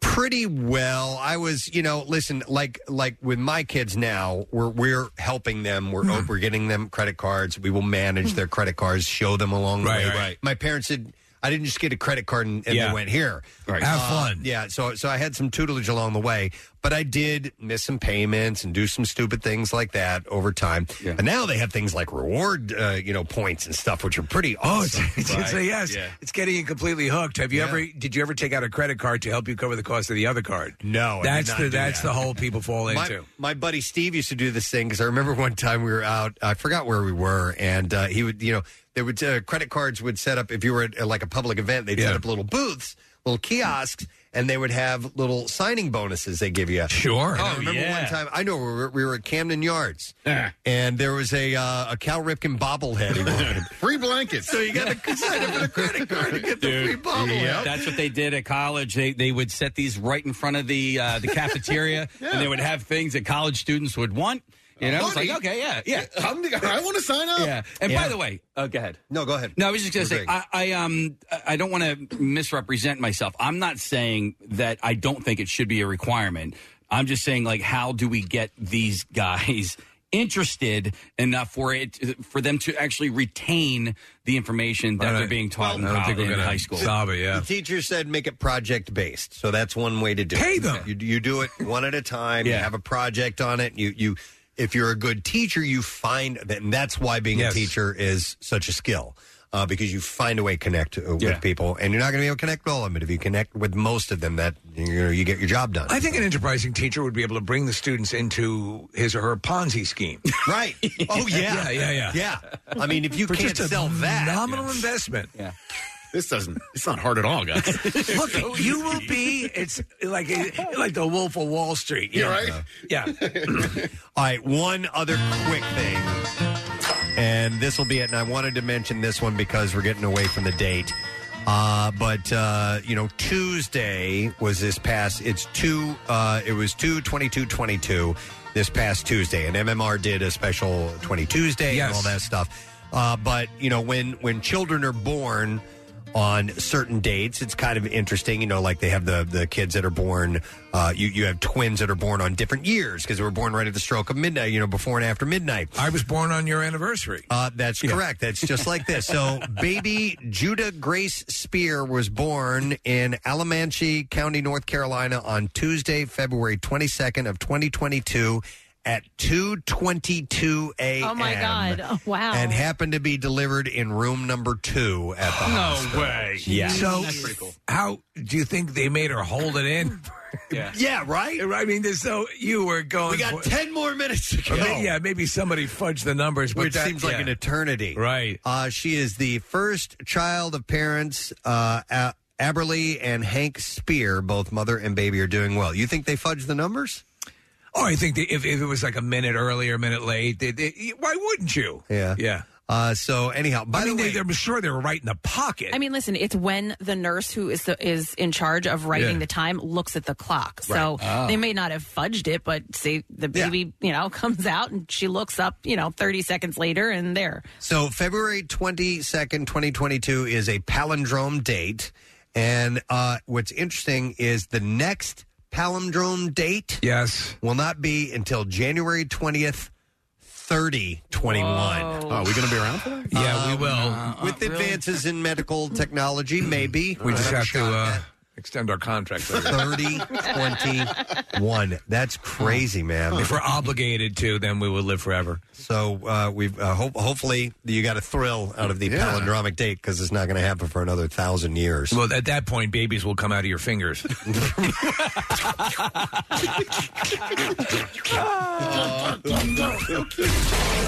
There's another baby. All right. We got to close up shop. Oh, man. Sorry about that. We got stuff to get to, but I do appreciate y'all coming by today. As proprietor Preston waving goodbye to you. He knows he shoplifted, but he's not going to call the cops. No, it's all good. Today's a good day. All right, we'll come back in a second. We'll get to the Bizarre File. And everybody, Bob Kelly from Fox 29 is a new show that's on tonight. We're going to ask him about that. Yeah. Claudio Sanchez of Coheed and Cambria will be joining us around 9 as well. Stay put. We'll be right back. If you like what you hear, you can see it too. Check out Preston and Steve's Daily Rush on Xfinity On Demand. The most hated jeweler in America makes it so easy to get engaged. Meet the beautiful, classy, and brilliant Krista. She's Steven's most loved engagement ring and will dazzle. She takes the stress and guesswork out of finding the perfect ring. A bright white, high-quality, round, brilliant diamond in a classic solitaire setting. Meet Krista today, starting at under $700. Online at IHateStevenSinger.com or at the other corner of 8th and Walnut by appointment only. Free shipping and interest-free financing. It's so easy. Steven Singer Jewelers. That's IHateStevenSinger.com. Now, back with more of the Preston and Steve Show podcast. Want to see how well you did on your traffic report? Because we got another traffic guy to talk to us about. He's critiquing. He's listening as we speak. Actually, our buddy Bob has got a show called Kelly Drives Around Town, which you can catch 6:30 on Fox 29. Please welcome Mr. Bob Kelly to the show this morning. Hey, Bob. Everybody. Who's that traffic girl you got? She rambled quick on there. Yeah. Did you even pick anything up from that? She goes so fast. I'm spinning in circles. I'm trying to get off the Blue Route here. She just said there's a backup. I got to do a U-turn Laverne here. Nice. Hey, I learned from watching you, Bob. Oh, my gosh. You did great, Kathy. Hey, thanks for allowing me to come on with you guys. How's everybody doing? We're doing good, man. Doing, yes, living life. And we don't have our own show like you do, though. Yeah. I mean, a TV show. We have a radio show, but that's nice. Very cool. I'm excited. Tonight, Fox gave me my new show on my own. It's called Kelly Drives, as you mentioned. And it's something I've been wanting to do for a while. Like if you watch me in the mornings, I go to the breakfast places. I go to this place. I go to the schools. I'm always out and about driving around. And people send me, come to this place. Come, we got a new happy hour. We got a new restaurant. But, these happy hours are not open at 9:30 in the morning. Yeah. So we got to go later in the day. And it gives us a chance to, everything from, the Philly scene has got great new places, restaurants opening up, outdoor dining coming back, the hottest happy hours, and some family fun spots. Like I got Austin, he's 10. I'm always looking for things to do for the weekend. So where you're calling these stories from? People suggest them to you? I mean, obviously you are out and about all the time. So are you actively inviting people to suggest places for you to go? So if you have a spot that you'd like me to come visit, you can email me, kellydrives@fox.com. But, the initial segment ideas all came from myself and from, just driving around. Again, happy hours. Like tonight, for example, everybody doesn't like the bread, right? We don't want the carbs. We got to get bathing suit ready. I get a deli that serves everything with pickles. It's all pickles instead of the bread. A pajama place that promises life-changing underwear. I'm wearing them right now. Has your life been changed? Nothing's happened. Are they made out of pickles? And then a happy hour. Check this out. We all love our happy hours, right? But this place has not one. They have 2 happy hours every day. One for the early crowd and then one for the later crowd. I love it. That is cool. Bob, I saw a story yesterday that Center City Sips is coming back. It's been 2 years since it's been around, and like little things like this are starting to creep back into into our lives, and it's just so reassuring. I mean, it's been a tough 2 years, and so like your show is coming at the perfect time to reintroduce people to these types of things. Well, that's where I think it's important because you know what? I have a camera and a microphone in my hand every day. And I want to help these smaller businesses that, you know, have no way to advertise. They don't have a budget to advertise. They would never be able to afford a commercial. So for this, it allows me to pop around. We drive around. I got a fast car every week. We're going to zip around, pull up, go in, check it out, get back in a car, and off we go. Well, let me ask you, because it is like it's later on. It's obviously the other side of the day. I know, Alex has her evening show. That you're playing a little bit in the nighttime range. Are you going to do things that are a little bit darker, like maybe go on drug raids and things like that? Or yeah, undercover. Yeah. All right. Go undercover with Dave Stratweiser. And honestly, take out a cartel if you can. Yeah. Again, you're right. It's a whole different time zone. And for me, it's fun because, not that I don't love, I love my happy hours. Yeah. But when you walk into a happy hour with a camera, whoa. Yeah. Life changes, man. Yeah. Well, you know why it's also great is because these businesses, Nick was saying, fighting to come back and all this stuff and to get the extra exposure for these places. Everyone is always looking for something to do. I mean, we do, the Preston does the connoisseur segment about, local, eateries and stuff like that, places that are opening up, a new, Detroit style pizza place, whatever is the big new thing. And, the businesses benefit and people enjoy being exposed to stuff because they're just kind of shaking off the cobwebs. That makes a big impact. Yeah, and there's so many places not just Philadelphia, Center City. I'm talking everywhere. Pennsy, New Jersey, Delaware, Montgomery, Chester County. And I love finding out about the places. I'm like, wow, that sounds really cool. Let's go there.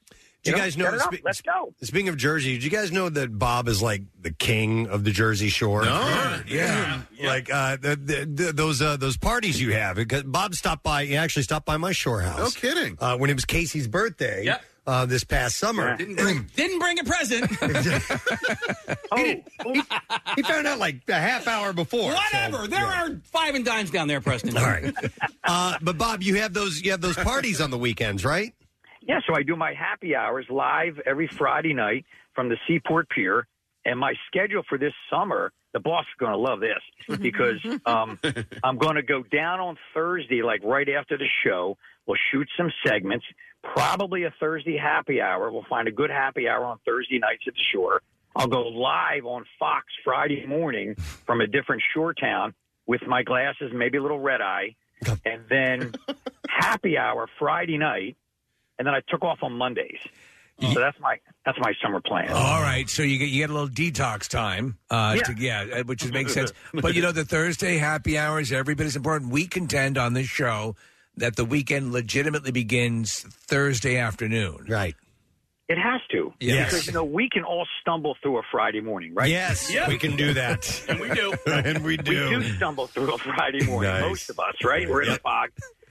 And then Marissa just gave me an idea. Marissa wanted to go with me on one of these segments. So I said, come on, baby, ride shotgun with me. We'll put the hood down, put the top down, the top of the car, that is. Yeah, you're not asking her to take her top off. Yeah. Yeah. And we'll drive around. We'll do like Marissa's favorite places to go or something like that. Oh, she's a wealth. Too if you want. Yeah, well, so let me ask you, do you have a sweet set of wheels, as they say, for your trip, or are you just going around like in a minivan? No. Well, the minivan with Dave Stratweiser on the cartel bus. Yeah. But I have some friends that have offered me their really cool cars to drive around in. Oh, cool. So it's going to be fun, and Fox allowed me to do it this way because that's me. I just know that'll be fun. And driving around, just having a great time, and checking out some of the cool spots with no restrictions. Every show is something different. So it's like tonight, 6:30. Grab your popcorn, buckle your seatbelt, and we're going to go for a ride. And this will be every Thursday, right, Bob? Every Thursday night at 6:30 on Fox 29. So Excellent. Yes. Nice. Well, the man knows how to knows how to have a good time. Absolutely We'll have a does. good time Yeah, watching. yeah. All right, Bob. Good luck with everything. We'll check it out tonight. All right, ma'am. You got it, guys. Thanks, and have a great day. You got it. All right, Kelly Drives. Thursday nights at 6:30 on Fox 29. You got to teach me how to negotiate those broadcasting from the shore every Friday skills. How to make that work out. Yeah. All right, we got to do B-File, friends. Here we go. WMMR presents Preston and Steve's Bizarre File. All right, brought to you this morning by Natural Lawn of America. Is safer for your lawn, kids and pets. You can schedule their full-service program and get free seeding every year. Call 800-FREE-SEED. At Natural Lawn of America, greener grass, fewer weeds, guaranteed. A Utah man was arrested Monday after allegedly telling a 4-year-old to shoot at police officers. Oh, my God. Police Department of Greater Salt Lake said an officer was able to swipe the gun away as a round was fired and the officer only sustained a minor wound to his arm. Police said the incident began when a man received the wrong order at a McDonald's drive-thru. He then brandished a firearm at employees, and employees asked him to drive to the front of the store while they fixed the order. They then called the police, of course.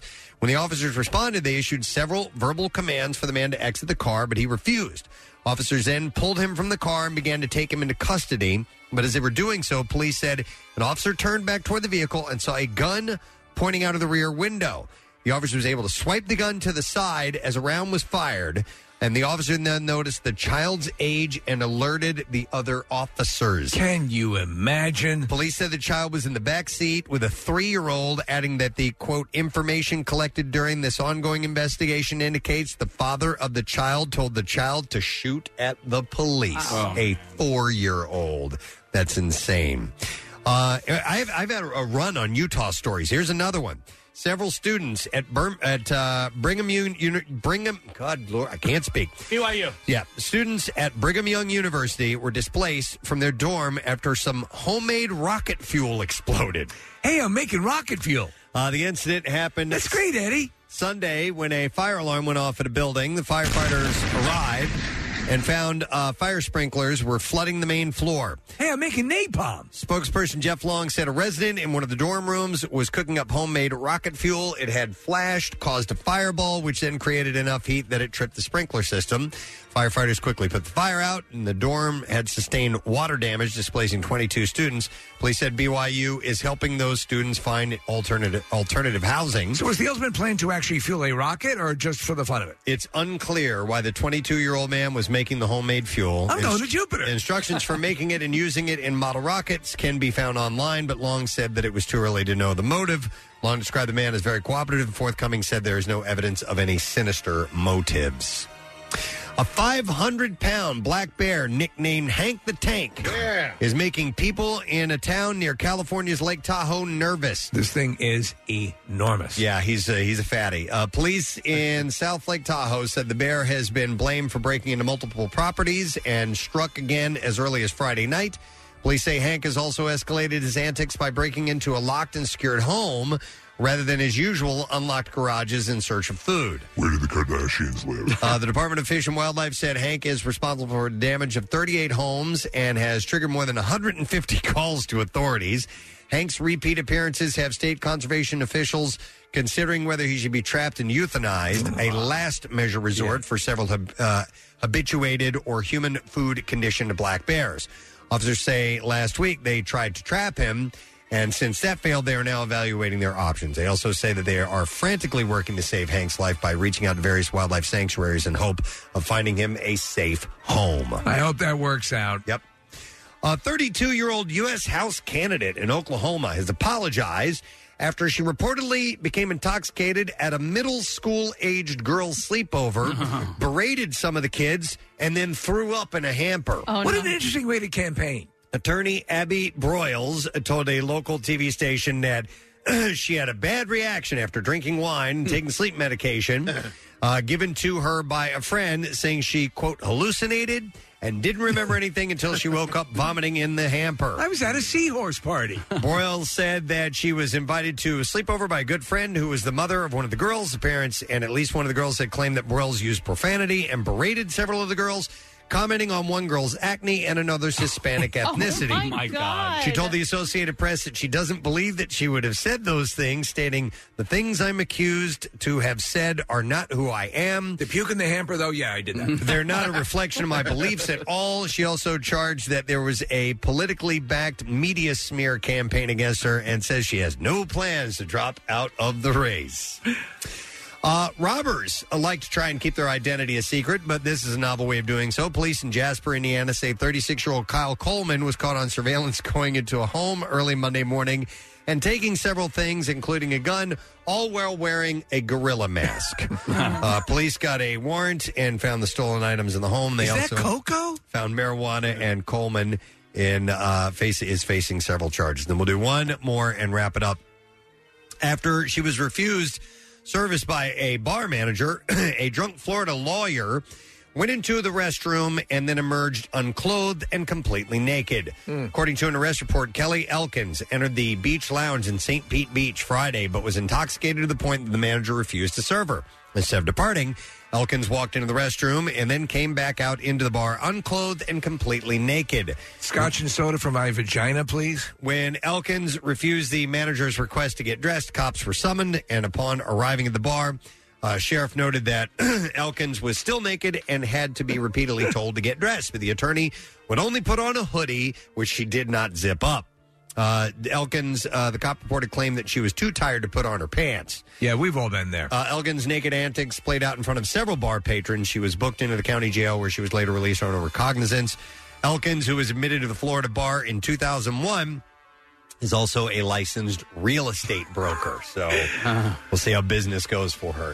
That is what I have in the bizarre file for now. All right, let us take a break. We'll come back in a moment. Don't forget, Claudio Sanchez, Coheed and Camera, is going to join us around 9 o'clock. Oh, and at some point this morning, I will have your chance to win tickets to go see the Firefly Festival. We're going to do weekend tickets. As MMR Rocks the Firefly Festival coming up September 22nd through the 25th. So that's awesome. Tickets go on sale Monday, by the way.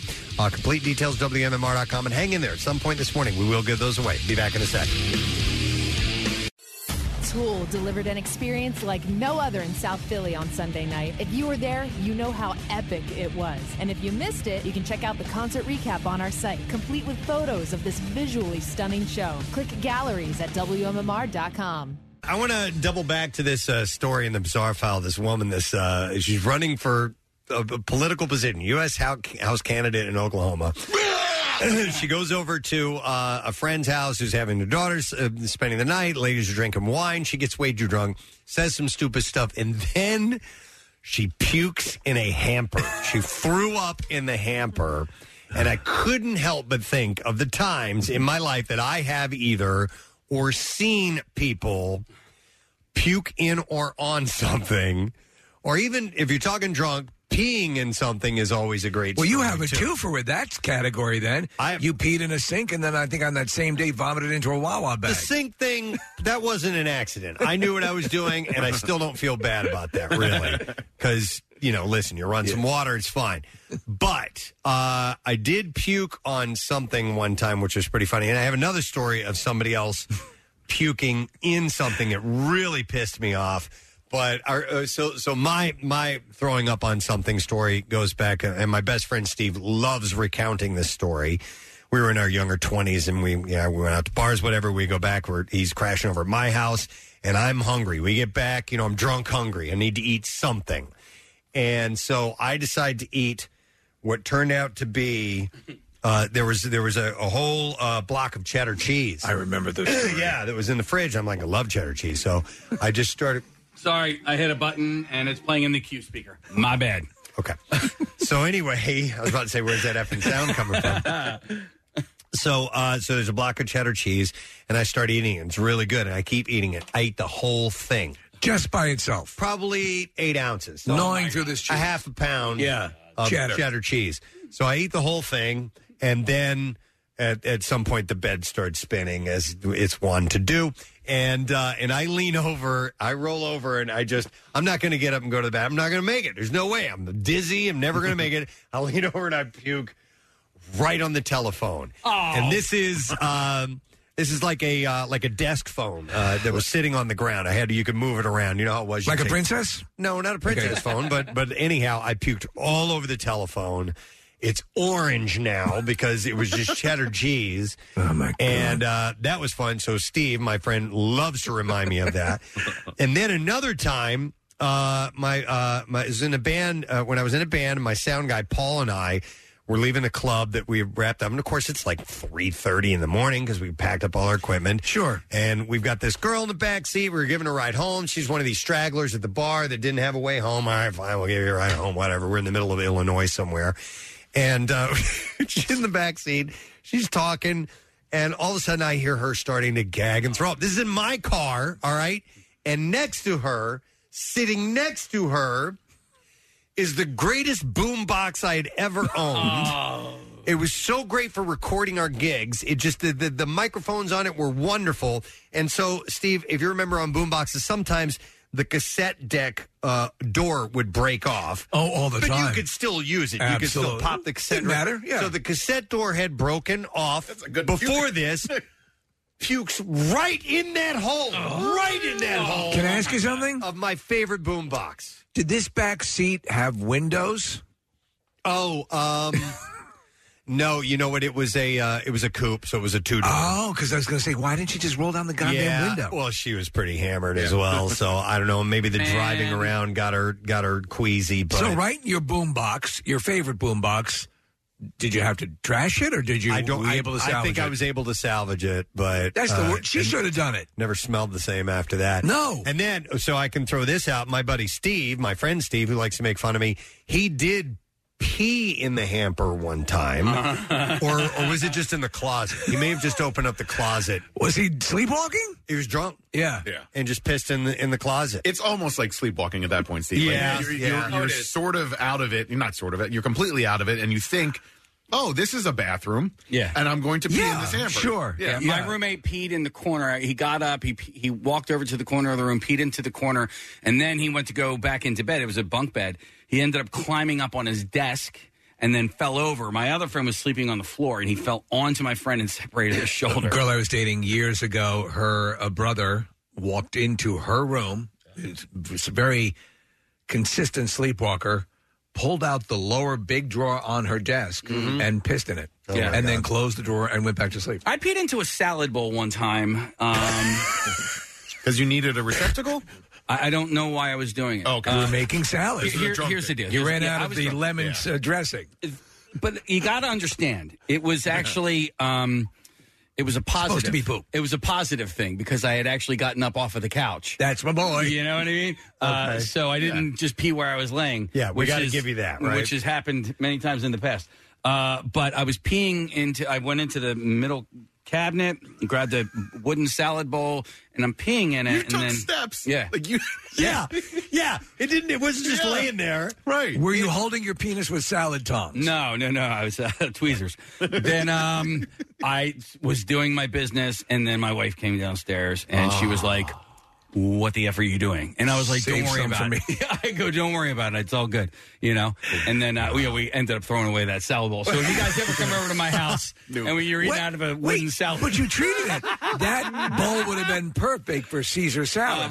Oh, my God. I had a friend projectile vomit on he was in the seat behind the driver's seat, and I was driving. I was the DD for the night, and he had hot dogs and onions and a lot of beer. And Steve, it was one of those things where, like, he got most of it went on the headrest, but some of it worked its way around the headrest. Worst. And like down, dripped onto my shoulder. It's. Are you reflexively prone to vomiting yourself if presented with a vomit situation? However, in that case, anger won out. Okay. And I was so freaking mad at Chris. I was like, dude, what the hell, man? God. Whatever you think of Bill Cosby, to quote him in his old stand-up special, Cosby himself, he talks about, the drinkers eventually throwing up, and he goes, and that's called having a good time. Yeah. Let me go to Kevin. Hey, Kevin, good morning. Morning, guys. How you doing? Good. What's up, my man? Hey, I know you guys are getting on the puke story, puking into things, over Yes. things, under things, whatever it may be. So I'm at home. My wife calls me. She says, I'm coming home from work happy hour. I'm taking the train. Can you grab me at the train station? No problem. The car's there. I will come pick you up. I can tell she's, intoxicated. So I pick her up. She's sitting on the curb at the train station. I said, babe, what's wrong? She's like, she's just laughing. She's like, I don't feel good. I'm like, okay, I know, I get it. So I get her under her shoulder and pick her up, and her work bag it's this nice leather backpack. It is just dripping. And I'm like, did you spill something in here? Your Nalgene? She's just laughing. She's like, I don't know. She gets in the car. I mean, the seat is soaking wet. I'm like, what happened here? I look in the bag, MacBook, pocketbook, cell phone, covered in vom. Oh, no. Babe, what happened? He's like, it was happy hour. I think I just had 2 pork tacos. God knows what she drank. But when I get home, it's even worse. I mean, all her paperwork, it was in the buttons of her MacBook Pro. She took it to IT and had to lie and said our 1-year-old threw up on it. Oh, my... It was so rank. It was horrible. We had to throw everything out, everything. Why is it that happy hours, your hot dogs and onions, pork tacos... Yeah, dude, that's what they serve, man. Why are you They getting serve the all most kinds of frozen... stomach-turning stuff? Fried... You need to eat before you drink. Yes, if we have not learned anything. Come on. You can eat that crap. Just eat it well before you get the booze in. Oh, Pork Thanks, Kevin. tacos Appreciate while it. you're hammered. Yep. But listen, that stuff tastes great. When I'm you're sure lit it up like does. that. All that greasy stuff. That's why I ate 8 ounces of cheese when I got it home. Ate it like a candy bar. I will go to Michael. Hey, Michael. Good morning. Hey, you guys rock. Thanks, Michael. You got a story for us, right? Oh, man. I was 19 years old. I was in the Navy. I'm 51 now. And I was living in San Diego. We decided we're going to go to Tijuana for the day, and we spent the entire day doing shots of tequila with beer chasers. Oh, dear God. Okay.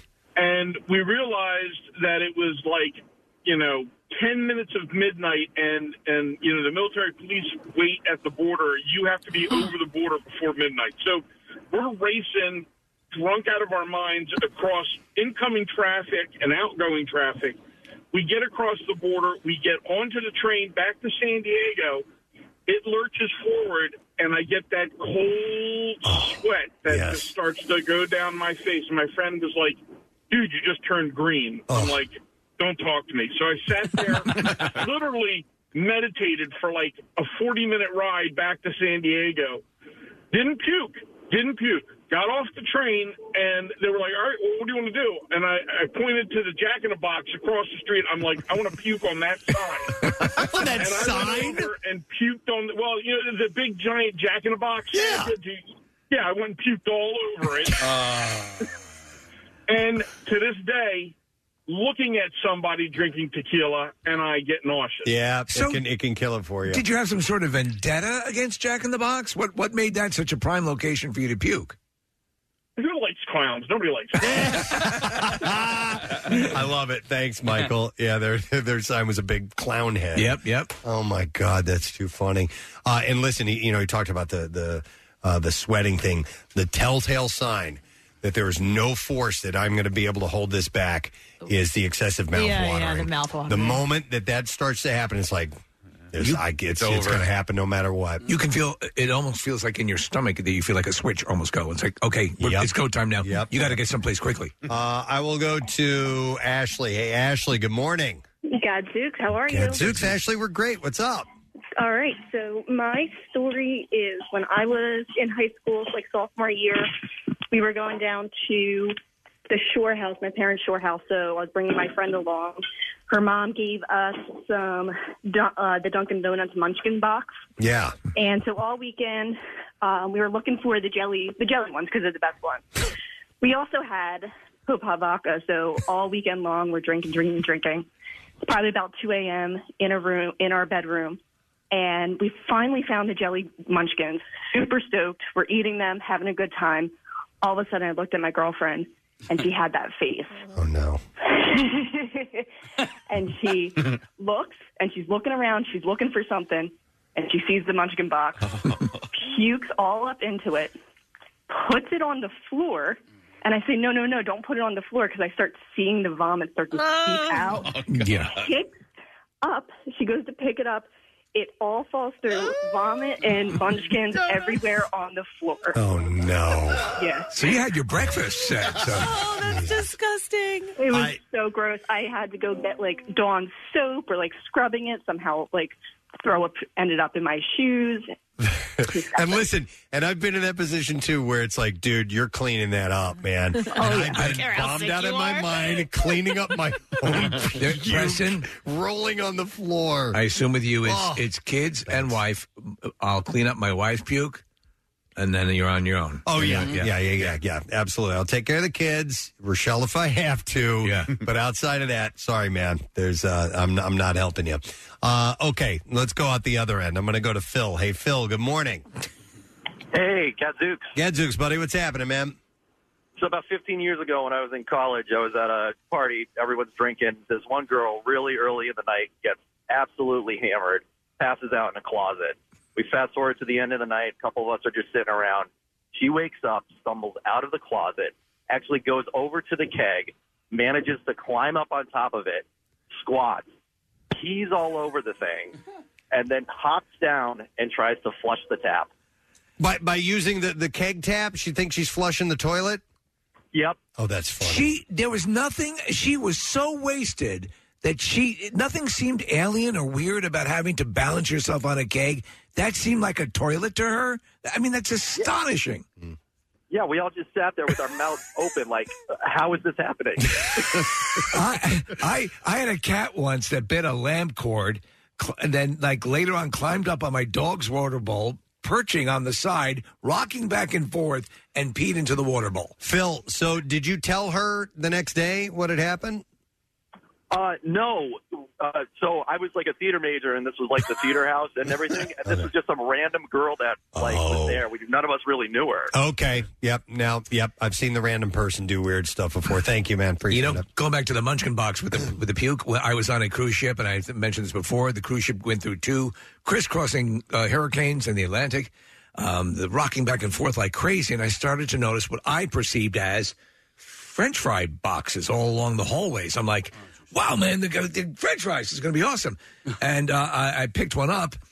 It wasn't French fries. It was puke. Oh, and that's what they. God. But I mean, of all the things to put out, cardboard boxes. Yeah. Of course it's going to seep through. Ew. All right, we'll go to Brian. Hey, Brian. Good morning. Good morning. What's up, buddy? Yeah, I was home on leave from the military. Now let me backtrack a little bit. Before I had left, this was over to go over to Iraq. We had to get the screens replaced on in my bedroom window. Okay. So I thought, okay, nothing of it. So anyway, come home on leave, proceed to get good and housed on all sorts of spirits and whatever else there is. And my ex-wife decided she was going to make something that I liked at the time. It was called stuffed peppers. There's hamburger rice stuffed into a bell pepper, tomato sauce. Well, after eating this, of course, like you said, you should eat before you drink. Well, I didn't do that. Right. I'm laying in my bed, belly full of both, and I decide, okay, well, I have to throw up. Uh-huh. Well, I roll over, and I'm thinking to myself, the window's 2 feet away from me. Yeah. I open the window, and unbeknownst to me, the wife had the picture or the screens replaced. Oh, no. God. Oh, no. Oh, no. It never made it out. Oh, man. Did you try to stick your head out and hit the screen, or? I did. I did. No. And it never made it out. And what made it worse is I just rolled over and, hopefully went back to sleep. And the next morning, I was still pretty drunk yet, and I thought it'd be a great idea to vacuum up the vomit. To vacuum the vomit. Oh, my God. That's what you do. You vacuum up the vomit. I thought it was dry.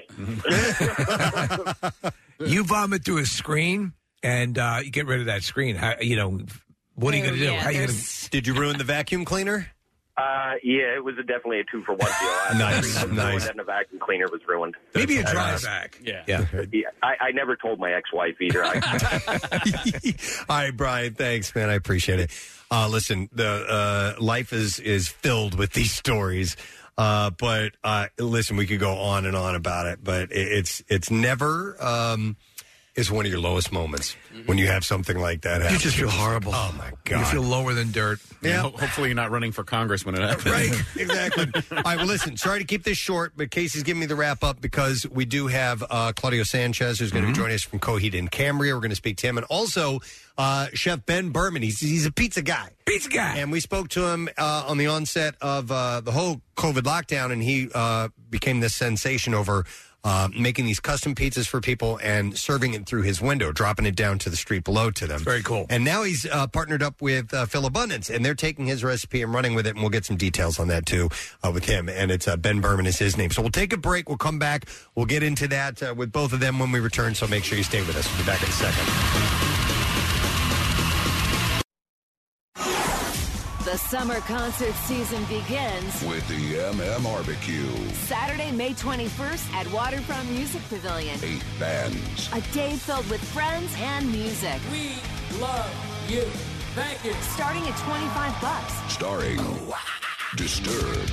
It's just another way to die. The Pretty Reckless. Take me down. Just put death by rock and roll. Royal Blood. I sing and Living Color. Plus, get up close with Low Cut Connie, Crowbots, Lilith Czar, and Jackson's local shots artist, Huxley. More details at WMMR.com. MMRBQ 2022. Everything that rocks your summer.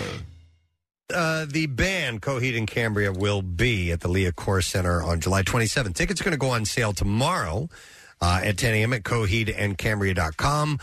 They are promoting their highly anticipated new record, which is Vaxis 2, A Window of the Waking Mind, and spiraling somewhere in the United States as we speak on a bus, headed out on tour. He is joining us live. Please welcome the singer of the band, the man behind the music, Mr. Claudio Sanchez. This morning. Claudio, good morning, sir.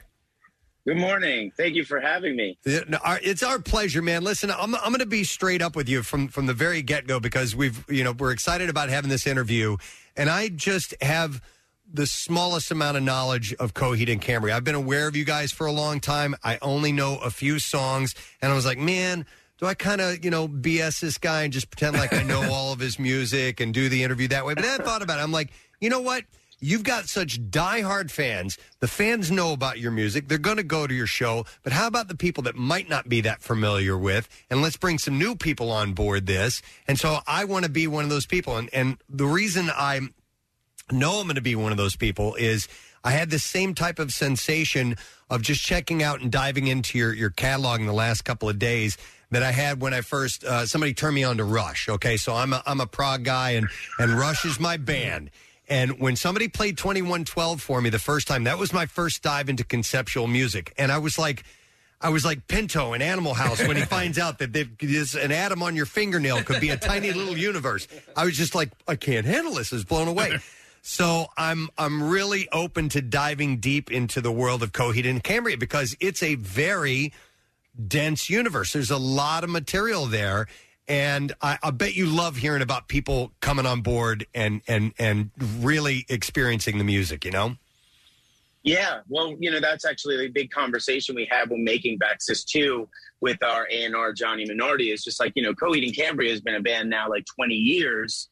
And it's like, well, what does that look like to somebody coming on board? And it's not that different from, say, like somebody getting introduced to maybe the Star Wars universe and then realizing there's this whole mythology, this whole catalog of records behind them that's vast, and so yeah, I mean it's definitely a conversation that I love sort of having is like, this is way more than just music. It's a culture, and all because I started it as a kid because I was shy. I just had a hard time singing about myself, and I was afraid to let people know about me. So I created a concept to hide behind. And for those who don't know, Claudio, is that the band's work. Now listen, there are concept albums. There's The Wall, and there's 2112, and there's Dark Side of the Moon, and these albums that have this entire, project that's just filled with this story, and it's amazing.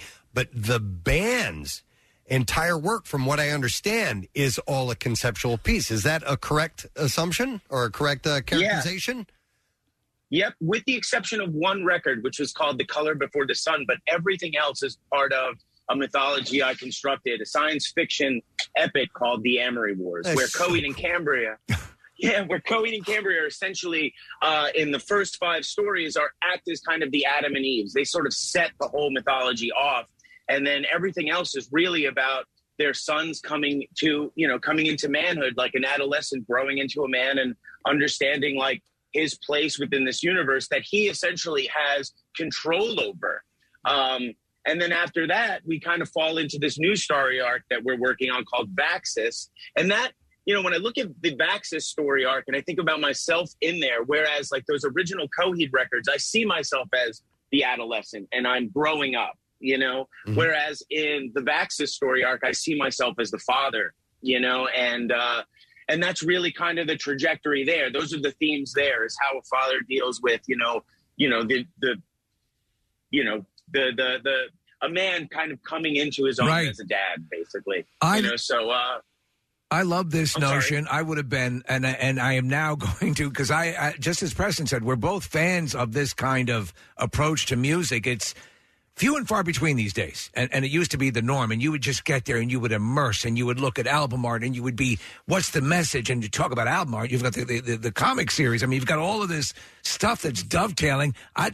Preston, at 16 or 17, if you found this band, you'd be outside the tour bus. Oh, yeah. Yeah, bugging the crowd. I mean, because honestly, I heard so many people that I respected and respect, Claudio, the band's name would always come up, and I'm like, well, I love this stuff, and so circuitously, I would experience and go, yeah, that's good. Not understanding, what is a very rare situation where it's not just simply a thematic concept album, it's a concept band. Mm-hmm. That is awesome. That's a mind blower. Did you start to fall into it just through the growth of the band, or was that the modus operandi from day one? So when I started writing material, I think I was about, I was a teenager. Right. And I became the singer of this band. And when I was writing the material for it, before it was Coheed and Cambria, I started to realize, like, I just had a hard time. I had a hard time singing songs about myself, putting my heart on my sleeve. But though they were, so I just didn't want anybody to go, oh, I know that person now because of the music, So I started to construct this concept. So I took a trip to Paris, France in 1998. And there's when I started to construct the ideas of Coheed and Cambria, the characters, some of the first songs on the first record.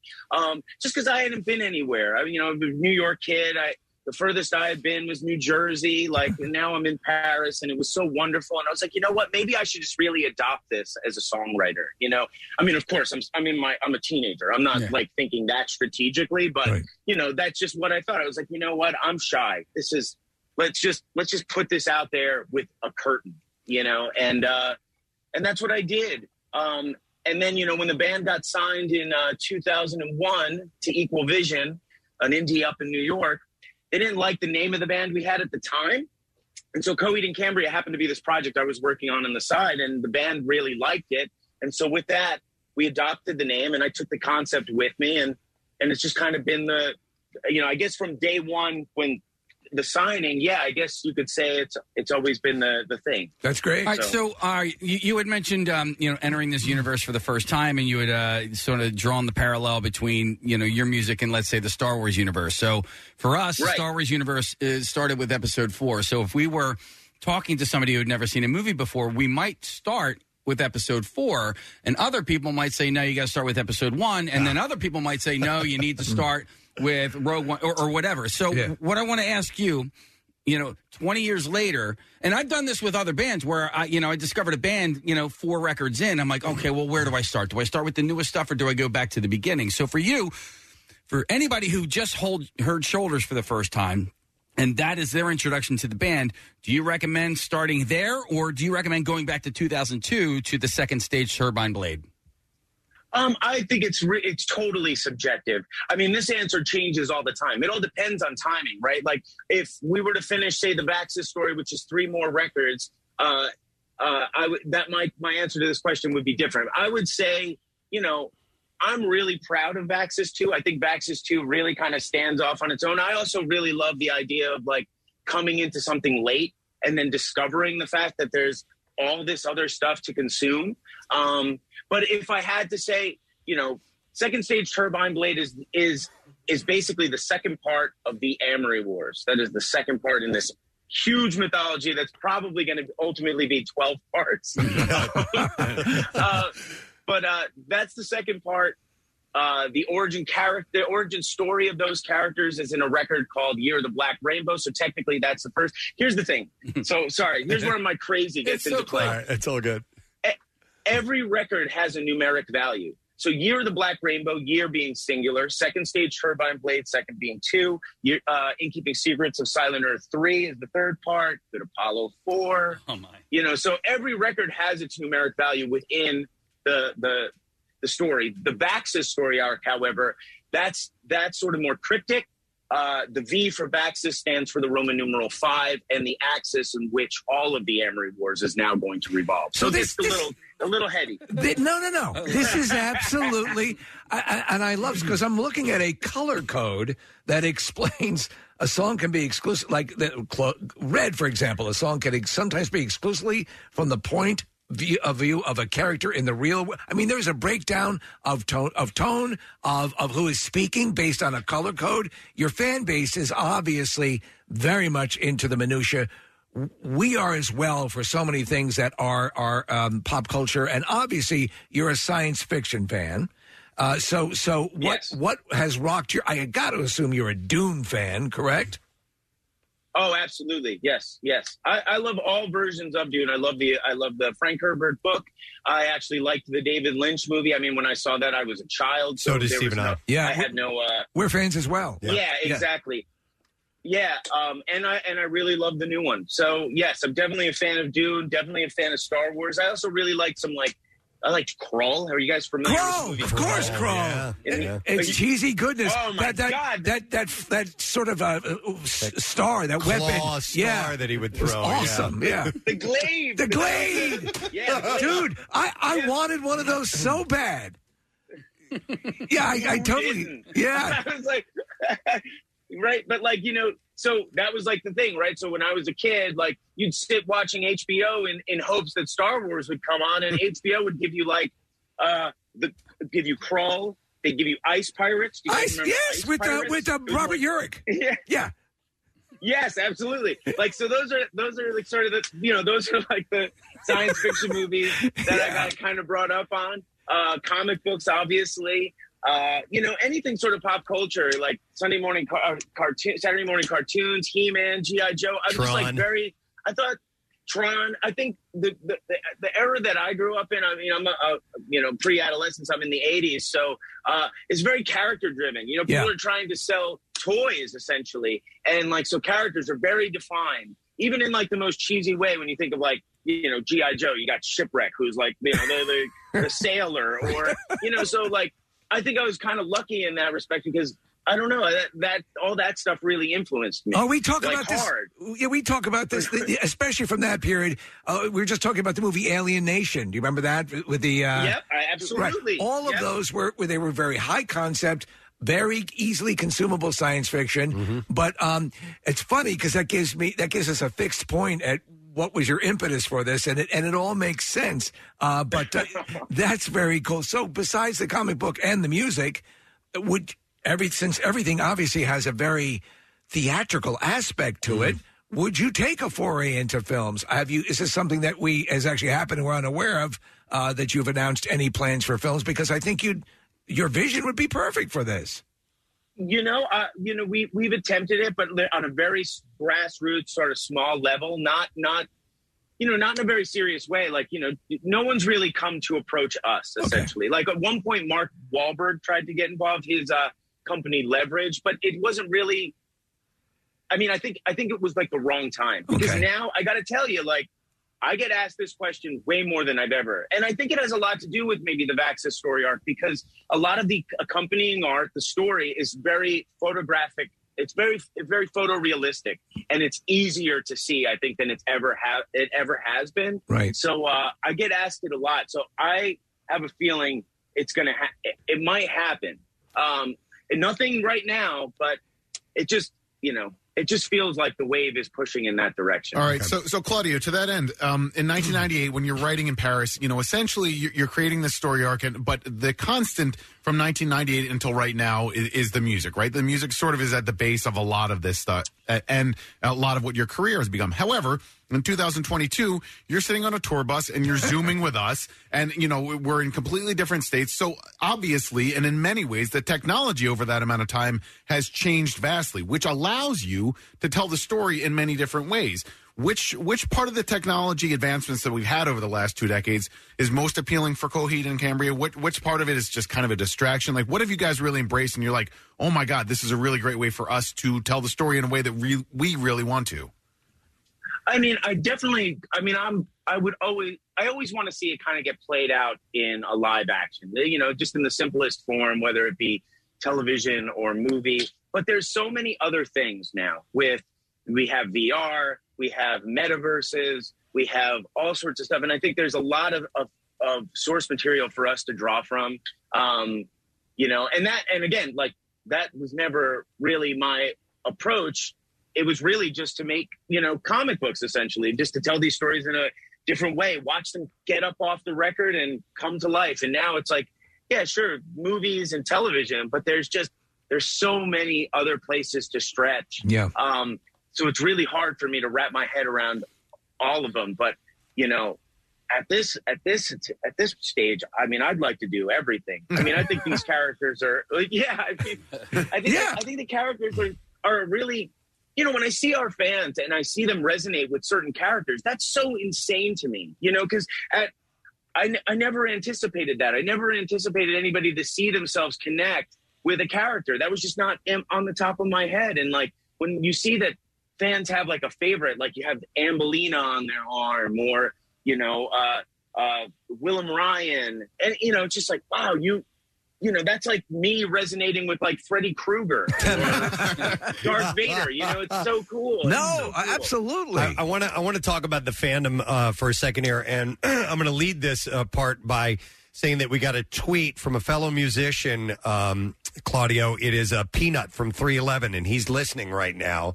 So he tweeted at us. So I wanted to give a shout out to Peanut, who's listening this morning. But you mentioned the fandom, and I'm going to give you an example. And this is a killing two birds with one stone, because I want to thank this listener.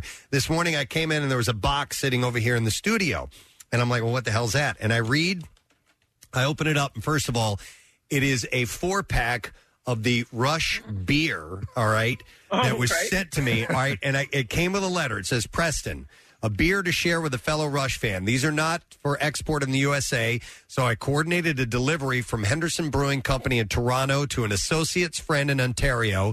It was then driven from Ontario to Michigan to his mother's house. Oh, my God. A work associate drove from Michigan to Ohio.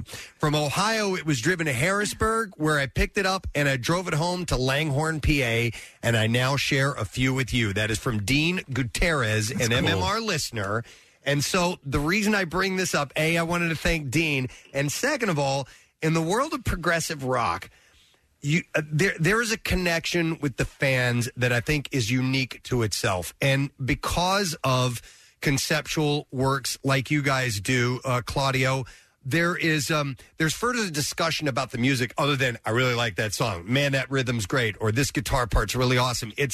You start talking about the subtext of the characters and the stories and all that stuff, and it just makes for a really special fan base. And I wanted to get, your impressions on that.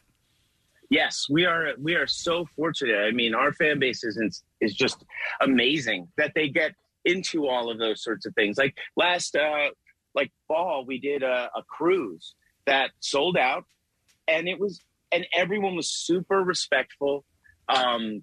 It was just, it's more of a family we see the same faces a lot of the time. We've created relationships with our fans.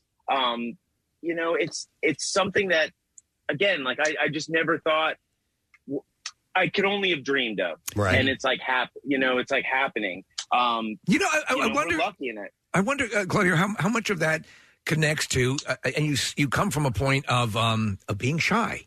And I did stand-up comedy. I'm doing this now, but initially I was kind of shy. And there's something, I think, that draws a certain. You don't want to make blanket statements. It's for everybody, obviously, if you enjoy. But I think you're probably connecting in a way, because that's well known about you and your impetus for starting all this. That the people who don't feel that there's something quite for them, you're providing that. I mean, on a basic level, we can sense your joy over being able to do that. Would that be your greatest accomplishment, you believe, touching people who maybe up to now haven't found that thing that resonates for them? I think so, absolutely. I mean, it's also like, it also provides something for me. Like, again, going and being shy, it's like it's hard for me to walk into a room of people I don't know and be a personality. I tend to kind of cower off, and that's the whole idea of being, the Coheed line of one among the fence. I'm the one, at the dance, like, I'm the wallflower. It's just not for me to be a loud personality, and being on stage allows me to do that, and it allows me to be around people with like-minded thing. And sure, maybe it's something that I created that everyone's into, but it allows me to like kind of be open. It's a starting place for a conversation and friendship. Maybe that is, I created friends. You did. You clearly did. If you're just tuning in, it's Claudio Sanchez, who's with the Coheed and Cambria, and they're going to be in town in July. Tickets go on sale with the show at the Leah Chorus Center tomorrow at 10 a.m. We played the song Shoulders as we were leading into the interview. You guys have a new song called The Liars Club. I saw the video, really cool animation.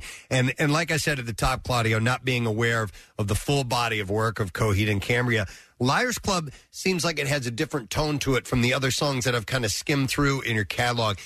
Dare I say, a little poppier? I mean, I'm trying to think of a better term, but what's the story behind the song and the sound of it all? Well, yeah, I mean, a lot of this material was written pre-pandemic, through the pandemic, and I was just kind of open to all ideas. I figured, here's an opportunity for me to flex. Even Shoulders feels like a very new version. I mean, when that song was written, it was, primarily because, our A&R had threw this idea at me. I was up for the challenge. I created it. I put it aside. It wasn't going to happen, and then I brought it to my co-producer, Zach Cervini, and he was like, wow, this is a vibe that's not on the record. We should work with this. And that became a song. And kind of the same thing for Liars Club, although Liars Club, I think, was a little more immediate because I knew that was, I thought that was a theme that I really wanted to express on the record. Like, who doesn't want to, embrace the lie sometimes, when reality just isn't, the way you see it. Oh, yeah. No. I was just wondering as you were talking and talking about that in Preston's question, and you mentioned Star Wars earlier. We have obviously know you're a fan. I think of George Lucas, who had the original vision, and perhaps tries to go in different ways. And he got eaten alive by his own fan base. Do you feel you get the latitude from your fan base to go out on these sort of creative ventures that might depart slightly from your sound? Yeah, I think so. I mean, because it's not something that's foreign from what we've done. I mean, it's definitely we're definitely stretching with this new record more so than we have in the past. But we've also laid the groundwork in past records to do things like this. Okay. Like, if you guys fall into the discography at all, you'll find songs like Evagria or Number City. These are all songs that really kind of stretch outside of like what the comfort nucleus of what Coheed and Cambria does. So we're always kind of breaking out of that a bit. But we do it more so with this record. And I think it's really more appropriate because of the theme of the album, because the mind is opening up for this one character. And we're starting to realize that it experiences infinite, like all infinite outcomes. This one character of Vaxis is like, consumed with, like, instead of seeing the world as we see it, he sees it as maybe the static of a television because he can see every outcome at one moment. Sounds like If that Dr. makes any Manhattan. sense. Yeah. Right. But almost so much more that he physically can't interact with any of them, if that makes any sense, into like a catatonic state because it's so consuming, so overwhelming. And that's why I think, it made sense conceptually to really kind of step outside of, like I said, the nucleus of what we do and kind of stretch. Like you'll hear songs like Disappearing Act, which really kind of stretches the window of the waking mind. There's all sorts of stuff on this record. I'm really, really proud of it. And Liars Club, I thought, was a really cool, statement to put out there just to kind of get everyone's feet wet, I love these concepts. It's really deep and heady stuff, but let's go back just a little bit. Did your old band break up because of an argument over gas money? Is that correct? No, I don't know what. No, but where is that from? That's like a Quidditch question? Wikipedia. It was on Wikipedia. Yeah. I'm like, wait a minute. We're like, what? So we definitely almost broke up because of there were several moments, but to be completely honest, when Coheed first started back in 2002, the attention to the band was so intense. We would play shows and opening for bands, and we would play, and once we were done, the place would empty. Oh, it was severe. We had no idea that we had that impact at that time. And so it really got to me as the guy with the hair, the focus point. I didn't realize how much of a magnet I would become. And it kind of scared me. So much so that, I broke down, and gas money wasn't never, that might have been who the hell knows? I have no idea. But for real, my mentality was disintegrating. Wow. Coming from a person that, again, I am very much an introvert. It was really hard to be to have that so much attention when I grew up in my adolescence with none. So, yeah. Were you guys friends first or bandmates first, do you think? Travis and I have been friends since we were 13. I met him through a mutual friend who wanted to start a band. So I guess we were bandmates before we even became friends, if that makes any sense. Before we even met, we were going to be in a band. But Travis is Travis is my brother. I mean, it's so wild how insane and in sync we are, and how at one point we want to kiss each other, and at another point we want to just strangle each other. I mean, it's so we've been friends forever. Josh I had known because our bands had played together. He was in a different band and our scenes had crossed paths, and I remember this one story when Josh and I were we were drinking one time after a show. We were in different bands at the time, and we were on the side of a house, urinating or whatever. And I said to him, and his band, to be honest, had been signed to Universal already. They were off and about to become something, but things had happened. And I had said to him, I said, one day we're going to play in a band together. And he was like, yeah, right. Because their career was starting, and here we are. So Josh is, Josh, I guess we had been friends, I guess in a band first. I'm not entirely sure how to answer that, but to be honest, Josh, just to go off, I play in a band with some of the greatest musicians. I think they're in my opinion, I think they're very underrated.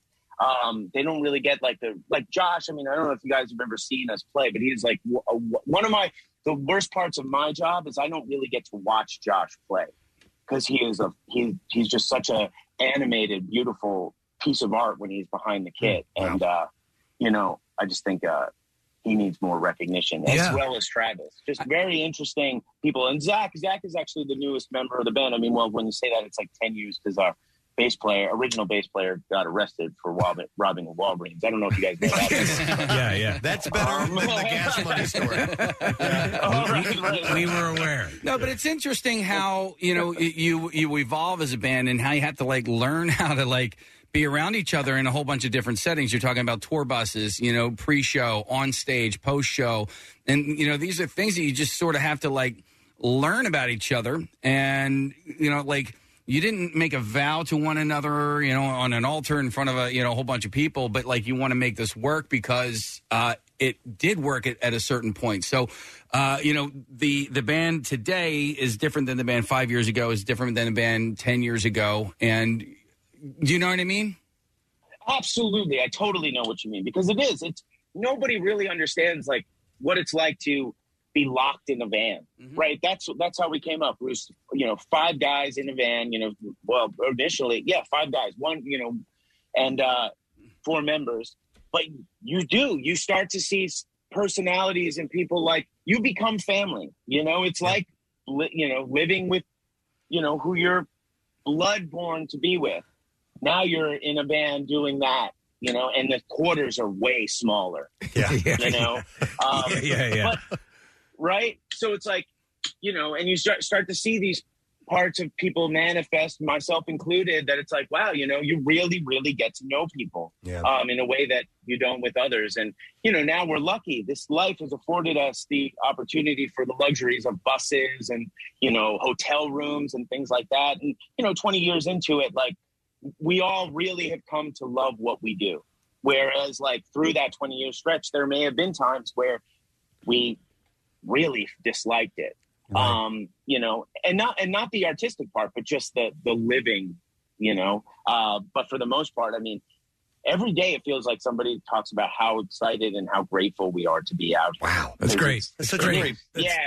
It's an awesome place to be, man, and your fans are loving that you guys are having the success you are, and you're coming to town, and people have been stoked about the release of this album, so it's really cool. And judging by just glancing over our text messages, you got a bunch of new fans from sitting down and talking with us too, which is great. Oh, sick! I love it. So the Leah Corr Center, July 27th, and tickets are available tomorrow at 10 a.m. CoheedandCambria.com. The new album, Vaxis 2, A Window of the Waking Mind. Make sure you get that. We've been playing some songs from the album, and we're just excited. Thanks so much for coming on this morning, Claudio, and continued success to you and the band, brother.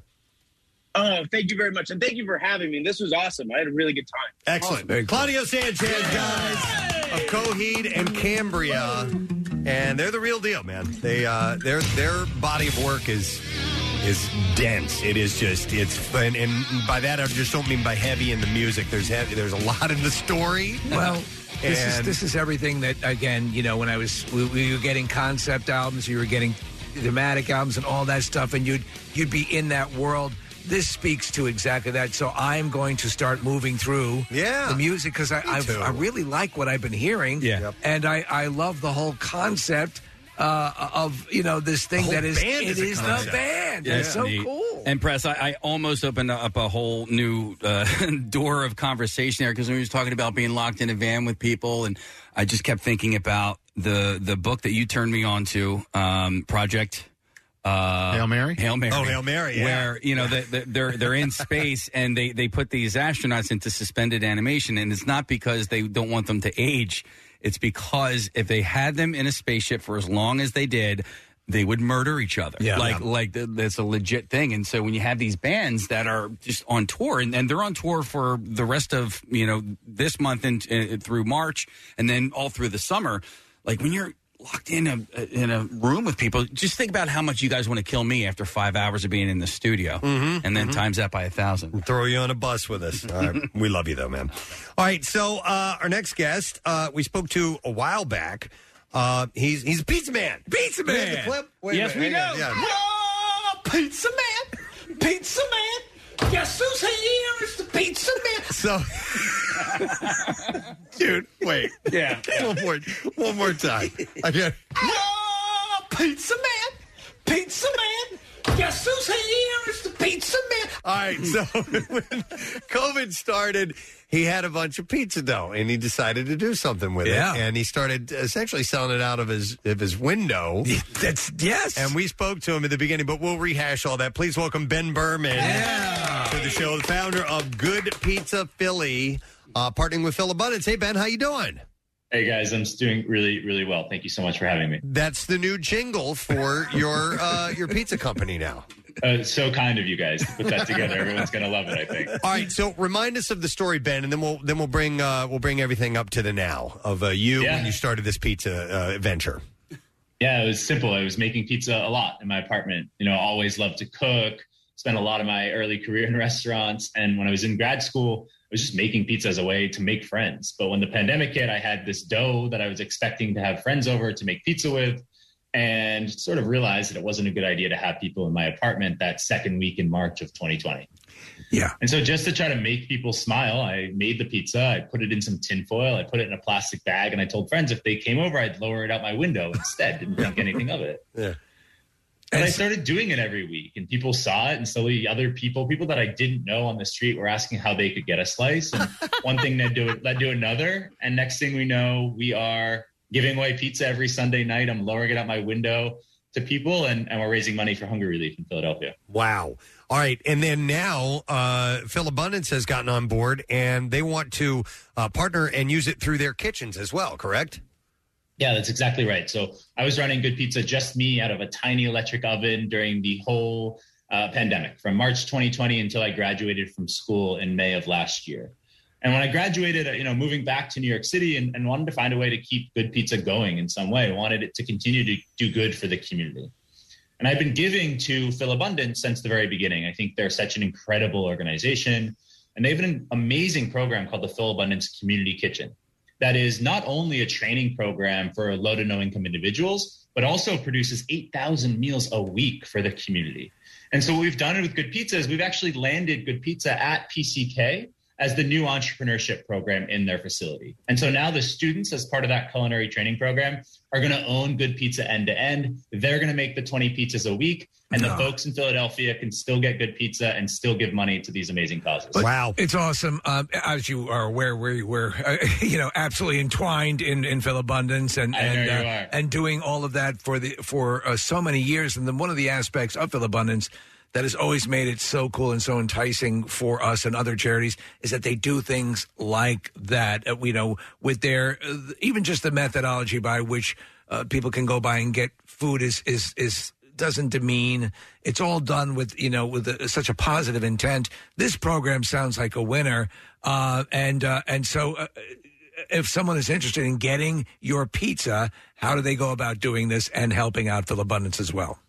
Yeah, so same process as before, which is part of the exciting part of this. You go to goodpizzaphl.com. The lottery system is up on there. They're going to do it every week. You can enter now, and every week they'll start making pizzas for the community. Now there's delivery. You don't have to go to my apartment in Center City anymore and wait for a box. So they'll deliver it right to your house. Ask for donations to Phil Abundance. Every single dollar goes back to the community. And that's what's been amazing about Good Pizza since the very beginning. Now, Ben, I have to ask about the pizza itself. Was it the novelty of lowering it out of a window, or did it really just taste so good that everybody went crazy over it? I can't believe you guys never tried it. The pizza's actually really good. I really mean that. I'm really proud of it. All right, well, we trust us. We want to try, though. We'll definitely be sampling. Yeah, and listen, Ben, I want to ask, because I started making my own pizzas at home. I make my own dough. I've been using store-bought sauce, and so that's a new venture that I'm going to take into creating my own sauce. But I wanted to ask you about what blended cheese do you like, because I like using a provolone mozzarella blend. Oh, I like that. That's nice. So what I like to do is a little salty hard cheese on the bottom, right on the sauce, some pecorino, right to start. And then I go Fontina, 2 kinds of mozzarella. So you go the hard mozzarella and the fresh mozzarella. Mm-hmm. That goes in the oven, and then you hit it with some parm when it comes out. That's 5 cheeses, but that's been my secret. I think he's got you beat, Case. No, he totally does. He's Not a got you beat competition. on that Not one. even a competition. Just 6 more cheeses, and you got to. By the way, Phil Abundance has already received other donations to help out, because Hormel donated 500 pounds pepperoni. King Arthur flour. Their King Arthur is offering up flour for a year and a $20,000 donation.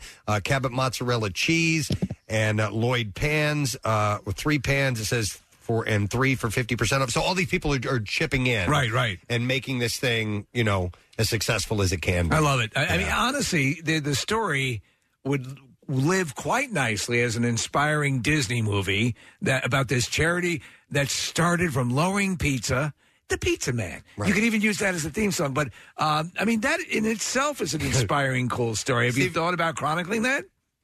If Disney's listening, I'm up for that.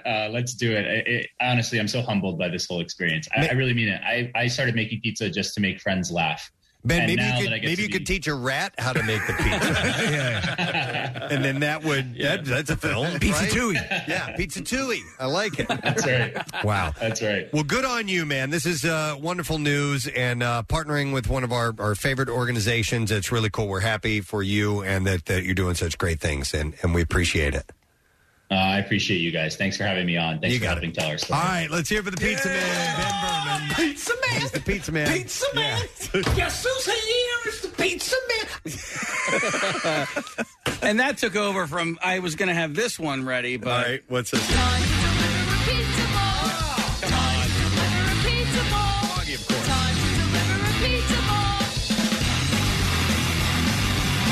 It's so good. I wonder if we could put those two together, like in this break, in that instrumental break. That way you wouldn't be able to do it because they're both on the same thing. Well, I might be able to. Oh, you mean at the same exact time? So that you put that in, in the musical break, Yeah. I think that would work.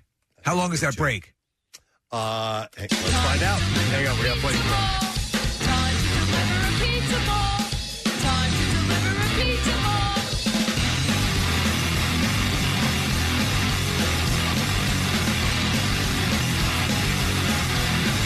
About 10 seconds. Okay, we can get that in there. And the clip, the Pizza Man clip, is only 6 seconds, 7 seconds tops, and that would fit. Are you talking about putting them to, like... Yeah. That during the instrumental section, playing Charlie going, it's the Pizza Man. Pizza Man's here. Yeah, Marissa can do that. All right, we'll have to do it another time. Hey, by the way, just real quick, I want to make everybody aware of the fact, because we just talked to Claudio Sanchez, that Jackson and Sarah, they're going to have tickets all week. Or the rest of the week to go to that show. I love that. All right. Well, while they have those tickets, yes, I have these tickets.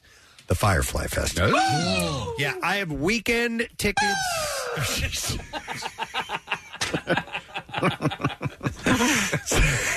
Do it again. I enjoyed that. You got a new one. Kathy giggled. She giggled. I heard it. September 22nd through the 25th, and we'll take the 25th caller at 215-263-WMMR. Of course, it's to the Woodlands in Dover, Delaware.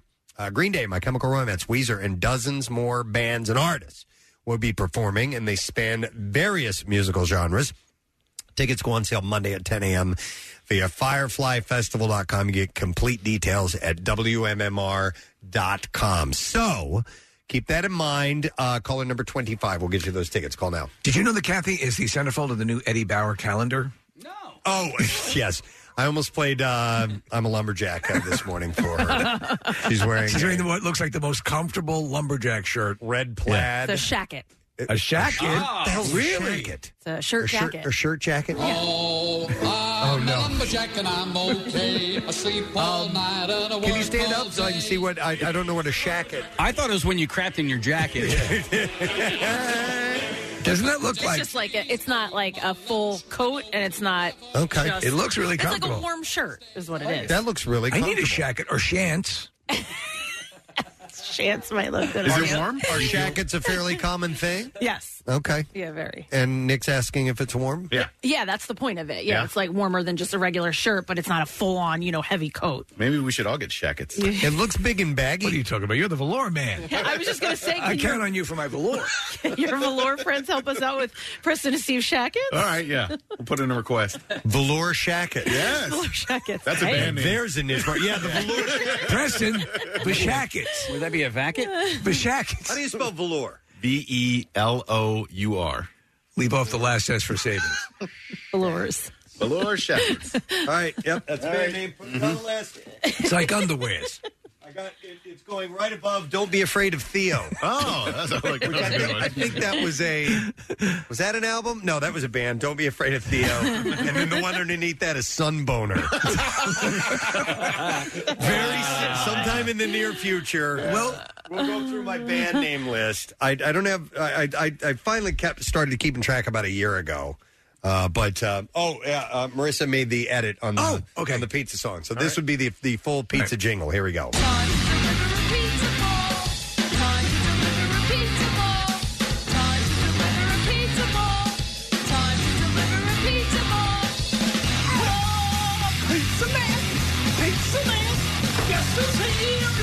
Pizza Man. Yeah. That's it. Great. That's it. Marissa McKnight. You're a genius. It works. All right. With that, let's take a break. Caller 25. We are going to give you the tickets to the Firefly Festival.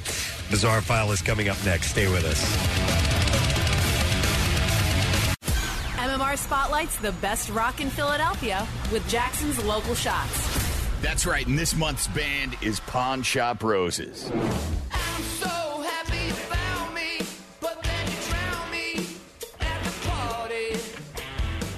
Pawn Shop Roses, your local Shots Artist of the Month. Check them out every Wednesday at 6:30 right here on the Mighty MMR. And you can hear and see more now at WMMR.com. Keyword Local Shots. Sponsored by Family and Company Jewelers. Find a band that rocks her world at Family. 93.3 WMMR. Everything that rocks, Philly.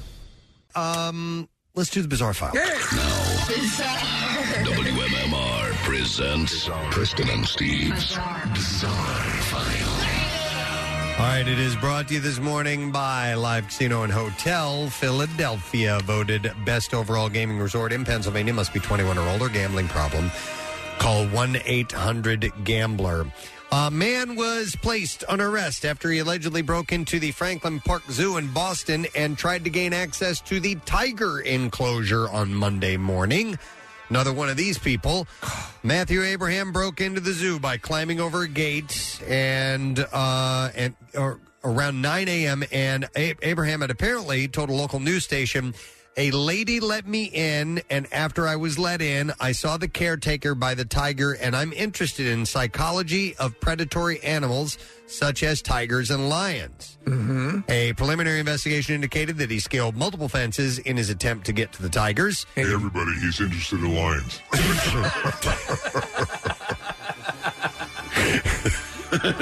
Come on over. Well, we got an authentic guy who's interested in lions. Why don't you come on over? So in his attempt to get to the tigers, and he ignored multiple posted signs advising the public to stay out of the area. They're for other people. When asked why he did it, troopers said Abraham responded that he had an interest in the animals. He said, "I thought since there was a fence, I wasn't encroaching on his territory, and I thought it would be okay, and I just wanted to get close to it."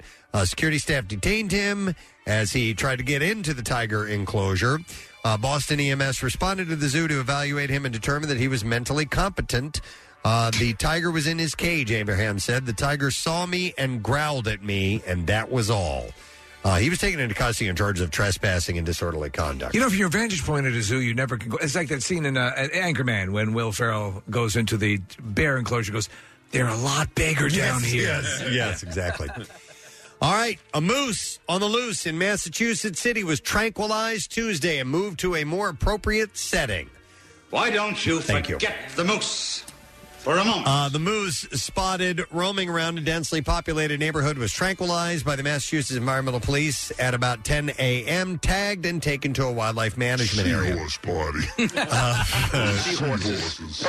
Forever. Martin Fian, a deer moose biologist for the State Division of Fisheries, said it took 2 tranquilizer darts to get the 6-year-old female to sleep. He said everything went smoothly. We deal with it about 4 or 5 times each year. Everything's hunky-dory.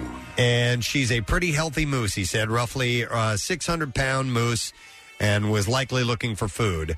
Suburban areas are planted with an abundance of soft ornamental shrubs and trees that are rich in calories needed by breeding cows. I wonder if a zoo or a nature reserve has ever had a moose as you'll never see a moose at a zoo, right? I don't know. Right? It's a very good question. Are they not sure? Right? Are they not zoo animals? Right. No, I mean, you don't see deer at the zoo, right? But you see them all over the place. It's not like you're encountering. I mean, you know, you do see deer at the zoo. You do. You got to go to the deer zoo. Elmwood Park has deer in their zoo. They have ice cream. I think so. Where? There is something in that back left corner. He's not always there. What is It's a moose that? deer. It's not a moose. I don't think it's a deer, though. It's a mere. Yeah. It's a shacket. I have seen deer in Elk? in or maybe it was at Hershey Park Zoo. Okay. I saw a deer. I'm not 100%. I was at the Cape May Zoo one time in the lion enclosure. Oh, this poor bird. He flew into the lion enclosure, and the lion was like, thanks, and just snarfed this thing down. Oh, really? Yes. Wow. Maybe there was delivery. Steve, we did find that they do have moose in zoos. Do they? Why don't you forget the moose? I don't think I've ever seen a moose at a zoo. This is the Cheyenne Mountain Zoo in Tahoma. Why don't I go there all more often? I don't know, but we'll get you season passes. There's a woman next to this feeding this moose. He is just massive. You know their slogan. Just massive. We got a moose. We got a moose. That's their slogan. Good slogan. Come on out. We got a moose. We got a moose. It's bad, improper English, but it still works. Right. A Malden man was arrested Sunday after he reportedly stabbed a man for not flushing the toilet at Back Bay Station in Boston. Here's another Boston story. Yeah. Hector Avededo. This is where the guy was going into the tiger enclosure. Yeah. All right, so Hector Avededo was charged with assault with a dangerous weapon. Transit police said that they were called to the Back Bay Station for a report of an assault around 8 a.m. When they arrived, the victim, a 33-year-old Boston man, spoke to officers and showed them a stab wound on his hand. The victim told officers that he was inside a stall in the men's bathroom in the lobby when a man later identified as Avededo entered. Avededo reportedly told the victim that he needed to flush the toilet while the victim was inside the stall. Police said the victim responded by telling Avededo that he should mind his own business when it comes to personal bathroom habits. The two men then argued. Oh, yeah? Avededo hadn't seen... Yeah, flesh the water. Yeah. Avededo hadn't seen who he had been arguing with, so he was going around to people in the station asking who was talking S in the bathroom. Police said the victim identified himself with Avededo when he left the bathroom and they got into a fist fight. Okay, was he asking for a courtesy flush or just I think so, yeah. Oh. So the dude was in the stall by himself. Yes. And he asked him to flush the toilet. Shut up. Yeah. Avededo, you don't ask for a courtesy flush. It's a courtesy, but you can't request one. No, unless you you don't know request I the think person. someone who's civilized will do it. Yeah. Avededo eventually stabbed the victim before fleeing the station. Transit police said they chased him on foot, You're in finding the him stall in there. Can you dip your balls in the water? and arresting him, and they found a knife on his person as well. All right, and then one more. Oh, yeah, man, this is wild. One final story here. A man who was possibly using a knife while driving Sunday morning died when he struck a parked car and stabbed himself. Oh, my God. For what was he using the knife? Listen to this. So the accident caused a chain reaction crash involving 5 other cars. At about 5:24 a.m. on Sunday, a 28-year-old man driving a Lexus veered to the right for an unknown reason and struck a parked vehicle. The impact deployed the car's airbag. The driver was transported to a local hospital where he died. Now, officials who arrived at the scene found a heavy amount of blood inside the car, a knife, and protein powder spread throughout the vehicle. At the hospital, a stab wound was found in the victim's neck.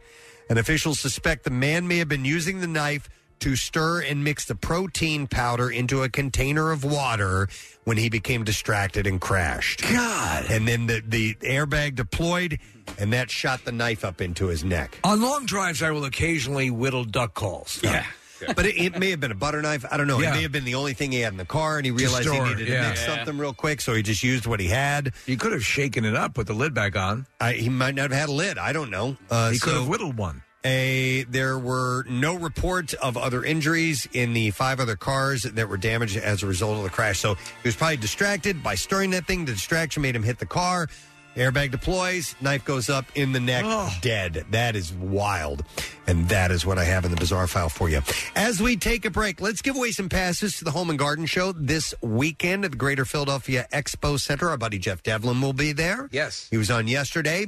And we'll take 3 callers now, 215-263-WMMR. First 3 callers. Your project begins here. The ideal place to find great deals, new ideas, and practical advice. You can save on tickets at phillyhomeandgarden.com. Discount courtesy of Xfinity. So we'll take those callers. We'll set you up. We'll come back in a second, and we'll get to our lesson question, the trash and music news. So stay with us.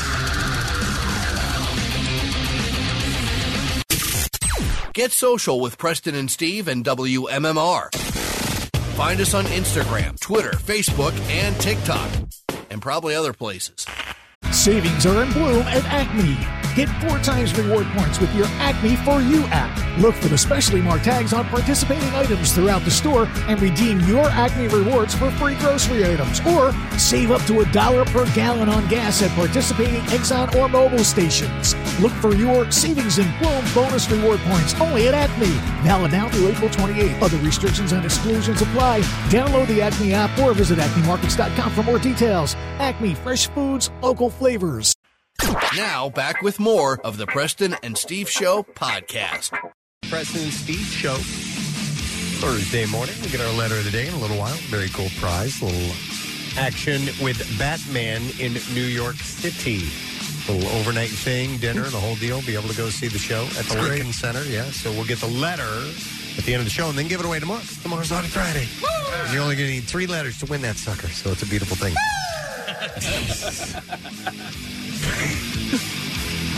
Were you egging him on? No, I did it, and then I was like, oh, that's right. Forgot about that. Oh, is it hurting your ears?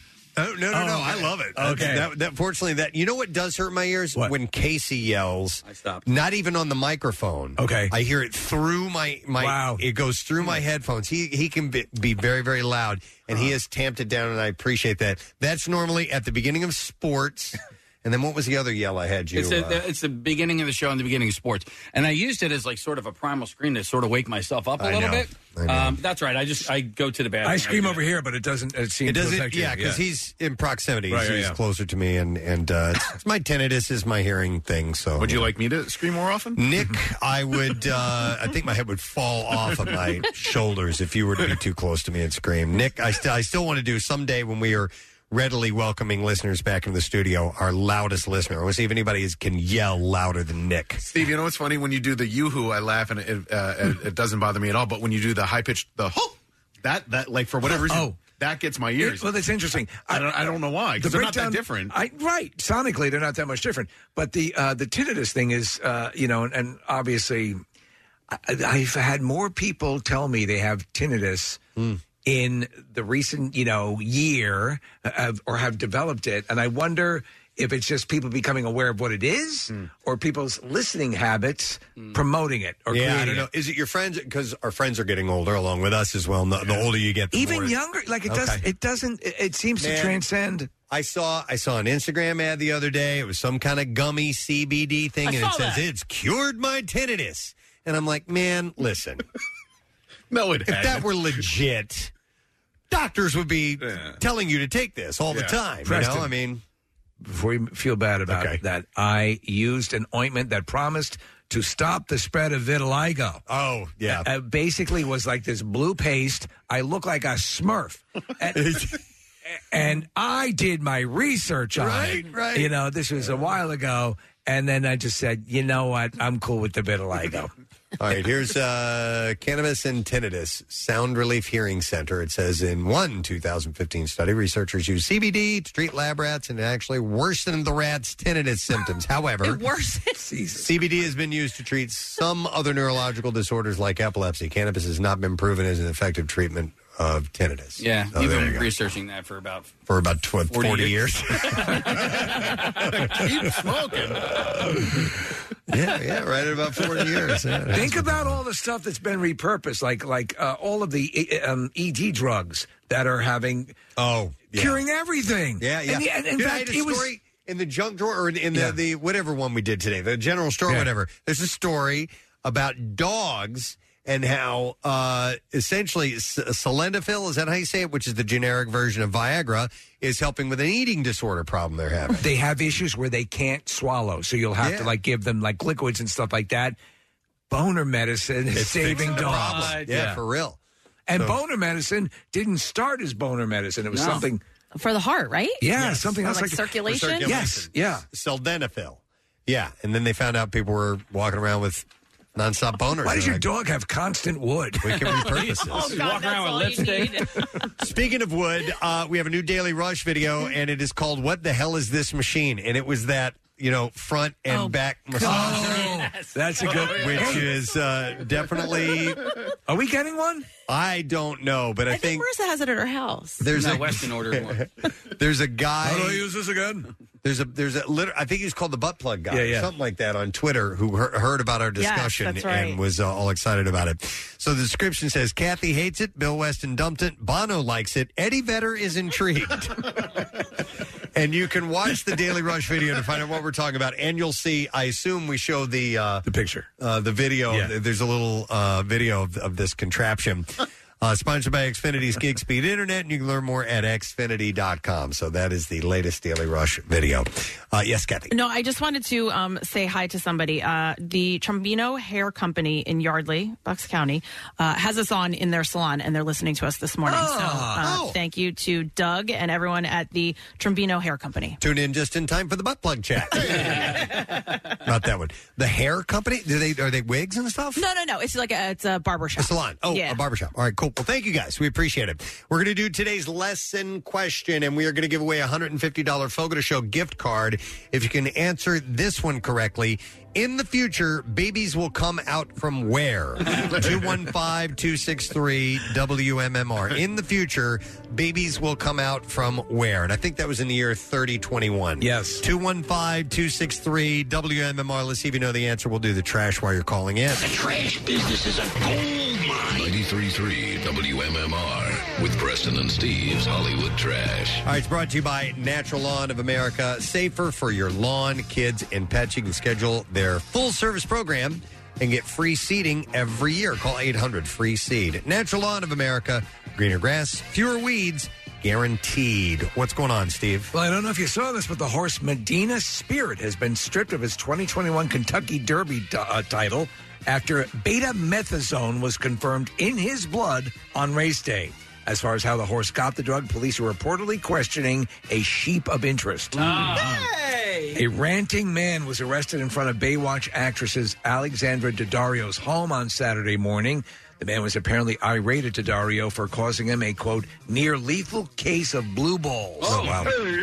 And finally, Brad Pitt accusing ex-wife Angelina Jolie of secretly selling her interest in a winery to a Russian oligarch for $30 million. Jolie countered, though, by claiming that Pitt still has her NutriBullet. Oh. So there you go. And that's your Hollywood Trash. All right, we're going to try and get an answer to this question if we can. In the future, babies will come out from where?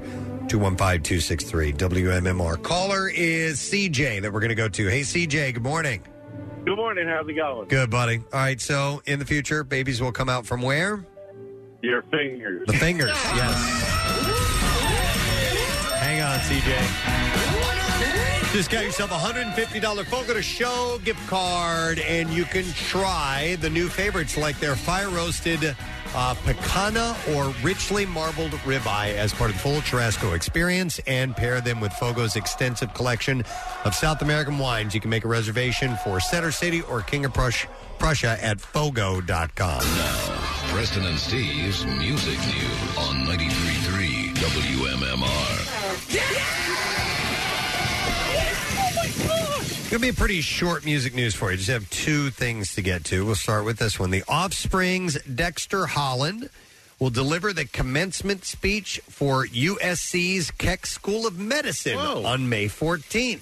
That's pretty awesome. Holland has He's a earned... proud Kecker. Well, he has 3 degrees from USC, including his PhD in molecular biology. It's amazing. He said, "We live in an incredibly exciting time at the crossroads of advanced medical technology and breakthroughs in research. Recent innovations such as CRISPR gene editing and mRNA technologies have blown the doors open to the possibilities that medical intervention can provide.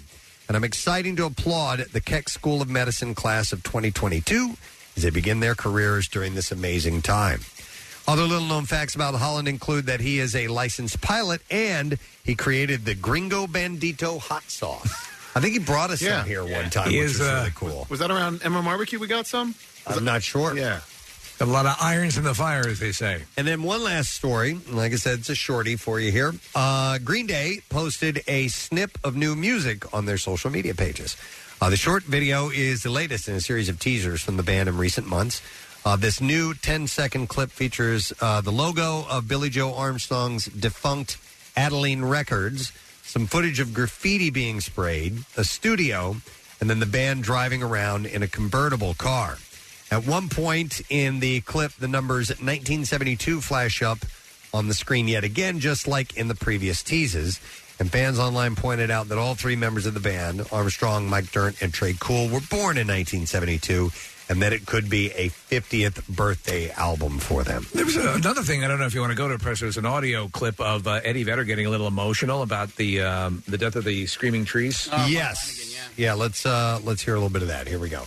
Felt good last night, and then excited to do it again. And then, I got here about 4 o'clock, and all of a sudden my body started shaking a little bit, and I started to feel really terrible, and I think it was because I was having an allergic reaction to sadness because we lost. Oh my God! There's a guy called Mark Lanigan.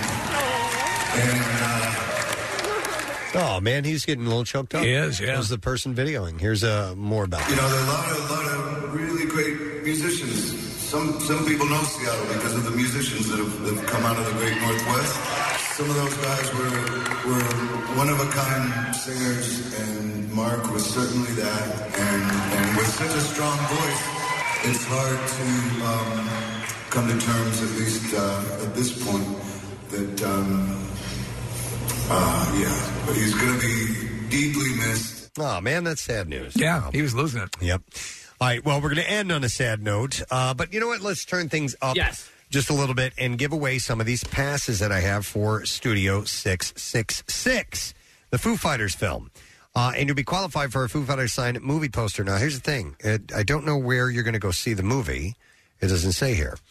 But we'll take callers 10 and 11, and we'll give you those movie passes, 215-263-WMMR. It says, Rock and Roll Hall of Famers, Foo Fighters face their demons, making a killer record in a mansion with supernatural forces that threaten the album and their lives. Studio 666, only in theaters February 25th. You can visit studio666movie.com to buy tickets. But so this is for after the release, you can use your pass. So these are what they call run of engagement passes? Yeah. Okay. All right. So we'll take, I forgot what number callers I said.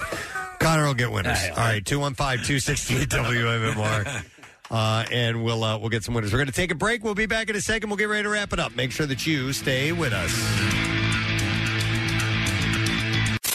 If you like what you hear, you can see it too. Check out Preston and Steve's Daily Rush on Xfinity On Demand.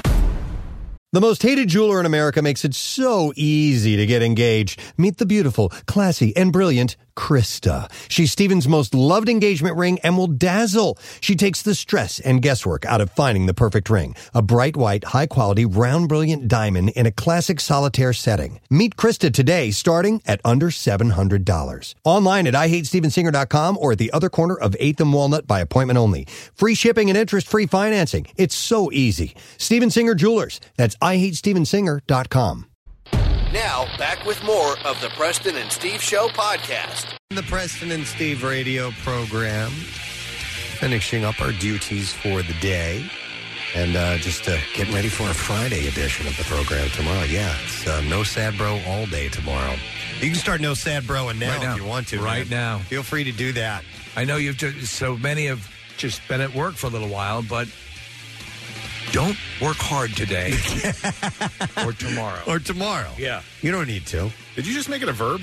Yeah. That's cool. Yeah, no sad bro all day long. Yeah, that's terrific. Yeah, thank you. I think we've expanded what no sad bro means. It's a way of life. Would you say no sadding bro or no sad broing? No sad broing. That's okay. Yeah. No Kevin DeBro. From Quiet Riot? Yeah. Okay. That's the original. That's the Latin version.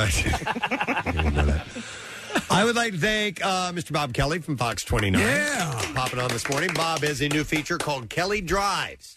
Tonight at 6:30 on Fox 29. He's bopping around and going to different spots and finding some fun things in the area. Drug raids. And Bob's a fun guy, so that'll be cool. Talk about a great interview. Claudio Sanchez from Coheed and Cambria. Yeah. I'm going to put this out there now.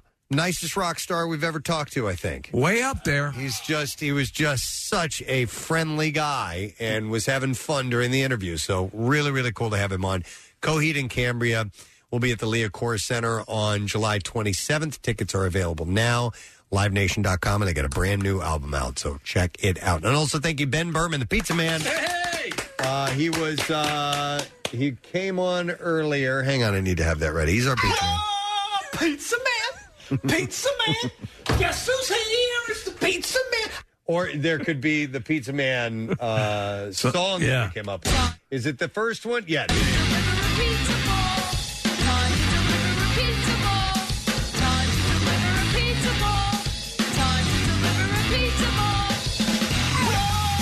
Pizza Man! Pizza Man! Guess who's here? It's the Pizza Man! Yeah! Man, we're making art today. And he partnered up with Phil Abundance. And it's good pizza. Ben's business is now joining with them to help raise some much-needed funds. Excellent. And train people as well and helping them work in those kitchens, too, which is really cool. So Pierre Robert is here. How you doing, man? Don't hurt the moose. No. Don't hurt the moose? Or whatever. Why don't you forget the moose? Forget the moose. That's For a it. moment. Yes. But don't hurt the moose. Don't hurt the moose either. We like them. Yeah. Don't hurt the moose for a moment. What did he ever do to you? Never did anything for me. Not a goddamn to thing. me. Goddamn moose never did a thing for me. I was intoxicated one night, and we were up in Canada on that ski trip. Sure.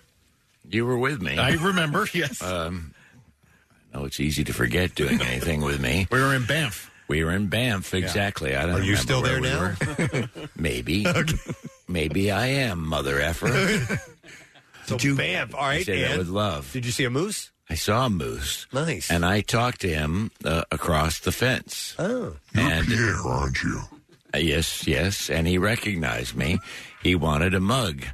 And I said, I'll send it first thing upon my return to Philadelphia. Okay. He has written me several times, and we have a very friendly connection. His name is Manny. Manny the Moose. Yes. Of course it is. Nice. So he said, please don't forget me. And I said, I'll tell that to Preston and Steve, which, of course, inspired you to use that clip. Yep, it Exactly. did. Obviously. Exactly. That was all true, wasn't it, what I just said? Every word of it. Did you see the moose, Nick? Were you with him? I don't know what the hell he's talking about. Just I remember the trip. Oh, sure. Deny. Deny the talking Manny Moose. Deny Manny the Moose. Sure. I'm a moose denier.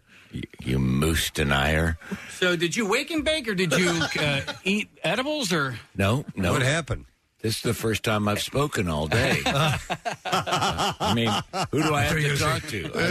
You all live with people. This is the first time I've spoken of this moose incident. Oh, well, I haven't No, the first words I say in the morning are hello to Preston. Yeah. Right. Unless I run into Brent on the way out. Yeah, it's usually Ray Coob or Steve are the first words that I utter in the day. Yeah. And that's it. Right. Yep. And usually they're not this similar to your words that are happening right now. Thank you. Thank you. Kakalola. My lovely bride of 72 years can finally back me up on something. All right. Listen, you ready for the letter today, Moose Man? Yo. All right. Preston and Steve on 93.3 WMMR. Now, the Daily Letter. All right. The Preston and Steve Show is brought to you today by the letter. A is in attitude. All righty. We got an A. We have one more letter to go, and we have a trip to give away. It's a trip or two to see the Batman in New York. It's the premiere on the 1st, on March 1st, which is, it's just a few days away. Awesome. It will be at Alice Tully Hall, the Lincoln Center, and it includes round-trip Amtrak tickets, dinner, and an overnight stay. You can click contest.wmmr.com to see the extensive health and safety requirements to attend, and it's from Warner Brothers Pictures and visionary filmmaker Matt Reeves. It's the Batman, an all-new take on the iconic DC superhero that takes the world's greatest detective back to year 2. And the film stars Robert Pattinson in the title role alongside Zoe Kravitz and enigmatic Selena Kyle. And it's opening only in theaters on March 4th. I'm going to see it tonight. Ooh. And almost more importantly, I'm going to go to Wetzel's Pretzels first. That's really it. Yeah. That's you definitely do want to see the Batman. Listen, I want to see the Batman as well, but it's I'll see it when it normally runs because the 3 hours on a Thursday. It's a late screening, and it's a 3-hour movie. So Yeah. and it's in the city. 3-hour movie? Yeah. Wow. Do we ever have those pretzels? Yeah, they brought him in. They brought him in. Oh, they did? But like anything else, I think it's probably, and they were great, but you got to get them right from the show. I don't remember. Nice and piping hot and ready to go. Yeah. That's the way you do it. David Faustino brought them in. Maybe I don't remember eating them. Did I have any? You actually got You know so what? sick you threw up. You ate so many. Kath, you might have been on an elimination diet at the time. Oh. Yep, very well may have. They should come back. Yeah, they should. Not anymore. I think I was out that day too, so they should definitely come back. Maybe well, while you're there, it's not going to travel I know, overnight. well, Well, here's what I'm going to just do. tell them to bring them by sometime. I'm going to eat a lot, and then I'll let you guys smell my breath tomorrow. Don't you have one of those heated compartments on the side of your car for transporting pizza and pretzels? I should. You know what? I'll steal one of those. Domino's vehicles. What's on your show today, man? Nice and piping hot. We will have some nice Dave Matthews tickets to give away for the first of the 2 evenings over in Camden that he'll be doing, which go on sale on Friday. Also, workforce blocks of Zeppelin, and also Zeppelin. Yep. Meant to do that. Just seeing if you're paying attention. And your hailstorms. And also the Bard of the Barroom celebrating a birthday. A man who has moved Steve to tears on more than one occasion. Amazing. With his lyrical content and his deep content and his virtuoso violin playing. It is George Thorogood's birthday. Have you ever read the lyrics in the original Swahili? They're amazing. I have not, but I will do that. Yeah. Yeah. Originally, all the songs were composed. My good buddy Weiser and his uncle Johnny B, Jackie B, or whatever it is. Anyway, it's who would write a song that says "My good buddy Weiser"? He would. Well, he would. You know, we saw him actually perform acoustically at an event Preston and I were out at in some radio thing out in California. And we remember that, Preston? Yeah. It was actually pretty decent. Yeah. No, he's a lovely guy and a lot of fun. He's a character. Quite a character. Yeah. So we will do a block of Lonesome George. All right, excellent.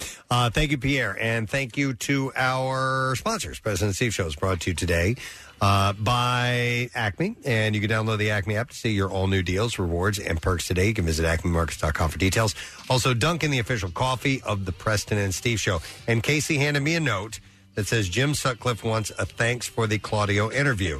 He's kind of kidding. Yeah. Oh, so, no, we do love Jim Sutcliffe to death. We love Jim Sutcliffe, and we are thrilled that Live Nation took my advice and hired him back. Yes. He one of the was, best people in the city. He's the coolest of the cool. He's the nicest concert promoter, work person you will ever encounter. He's a lovely human being. So thank you, Jim. We appreciate that, brother. Tomorrow on the program, as we mentioned, no Sad Bro, of course. It's Friday. We will have Mina Starziak, who is from the show Good Bones on HGTV. Oh, excellent. Love her. Oof. And comedian Moses Storm will be joining us as well. Barry, what a day! What a way to wrap up Friday that we're beginning right now. Yep, and we got stuff to give away, too. Oh, today, yeah. So we'll make sure that we do that. All right, that's it. We're done. Rage on. Have a great day. We'll see you tomorrow, friend. Bye-bye. Preston and Steve. 93.3 WMMR. Hey, everybody, it's good to have you on the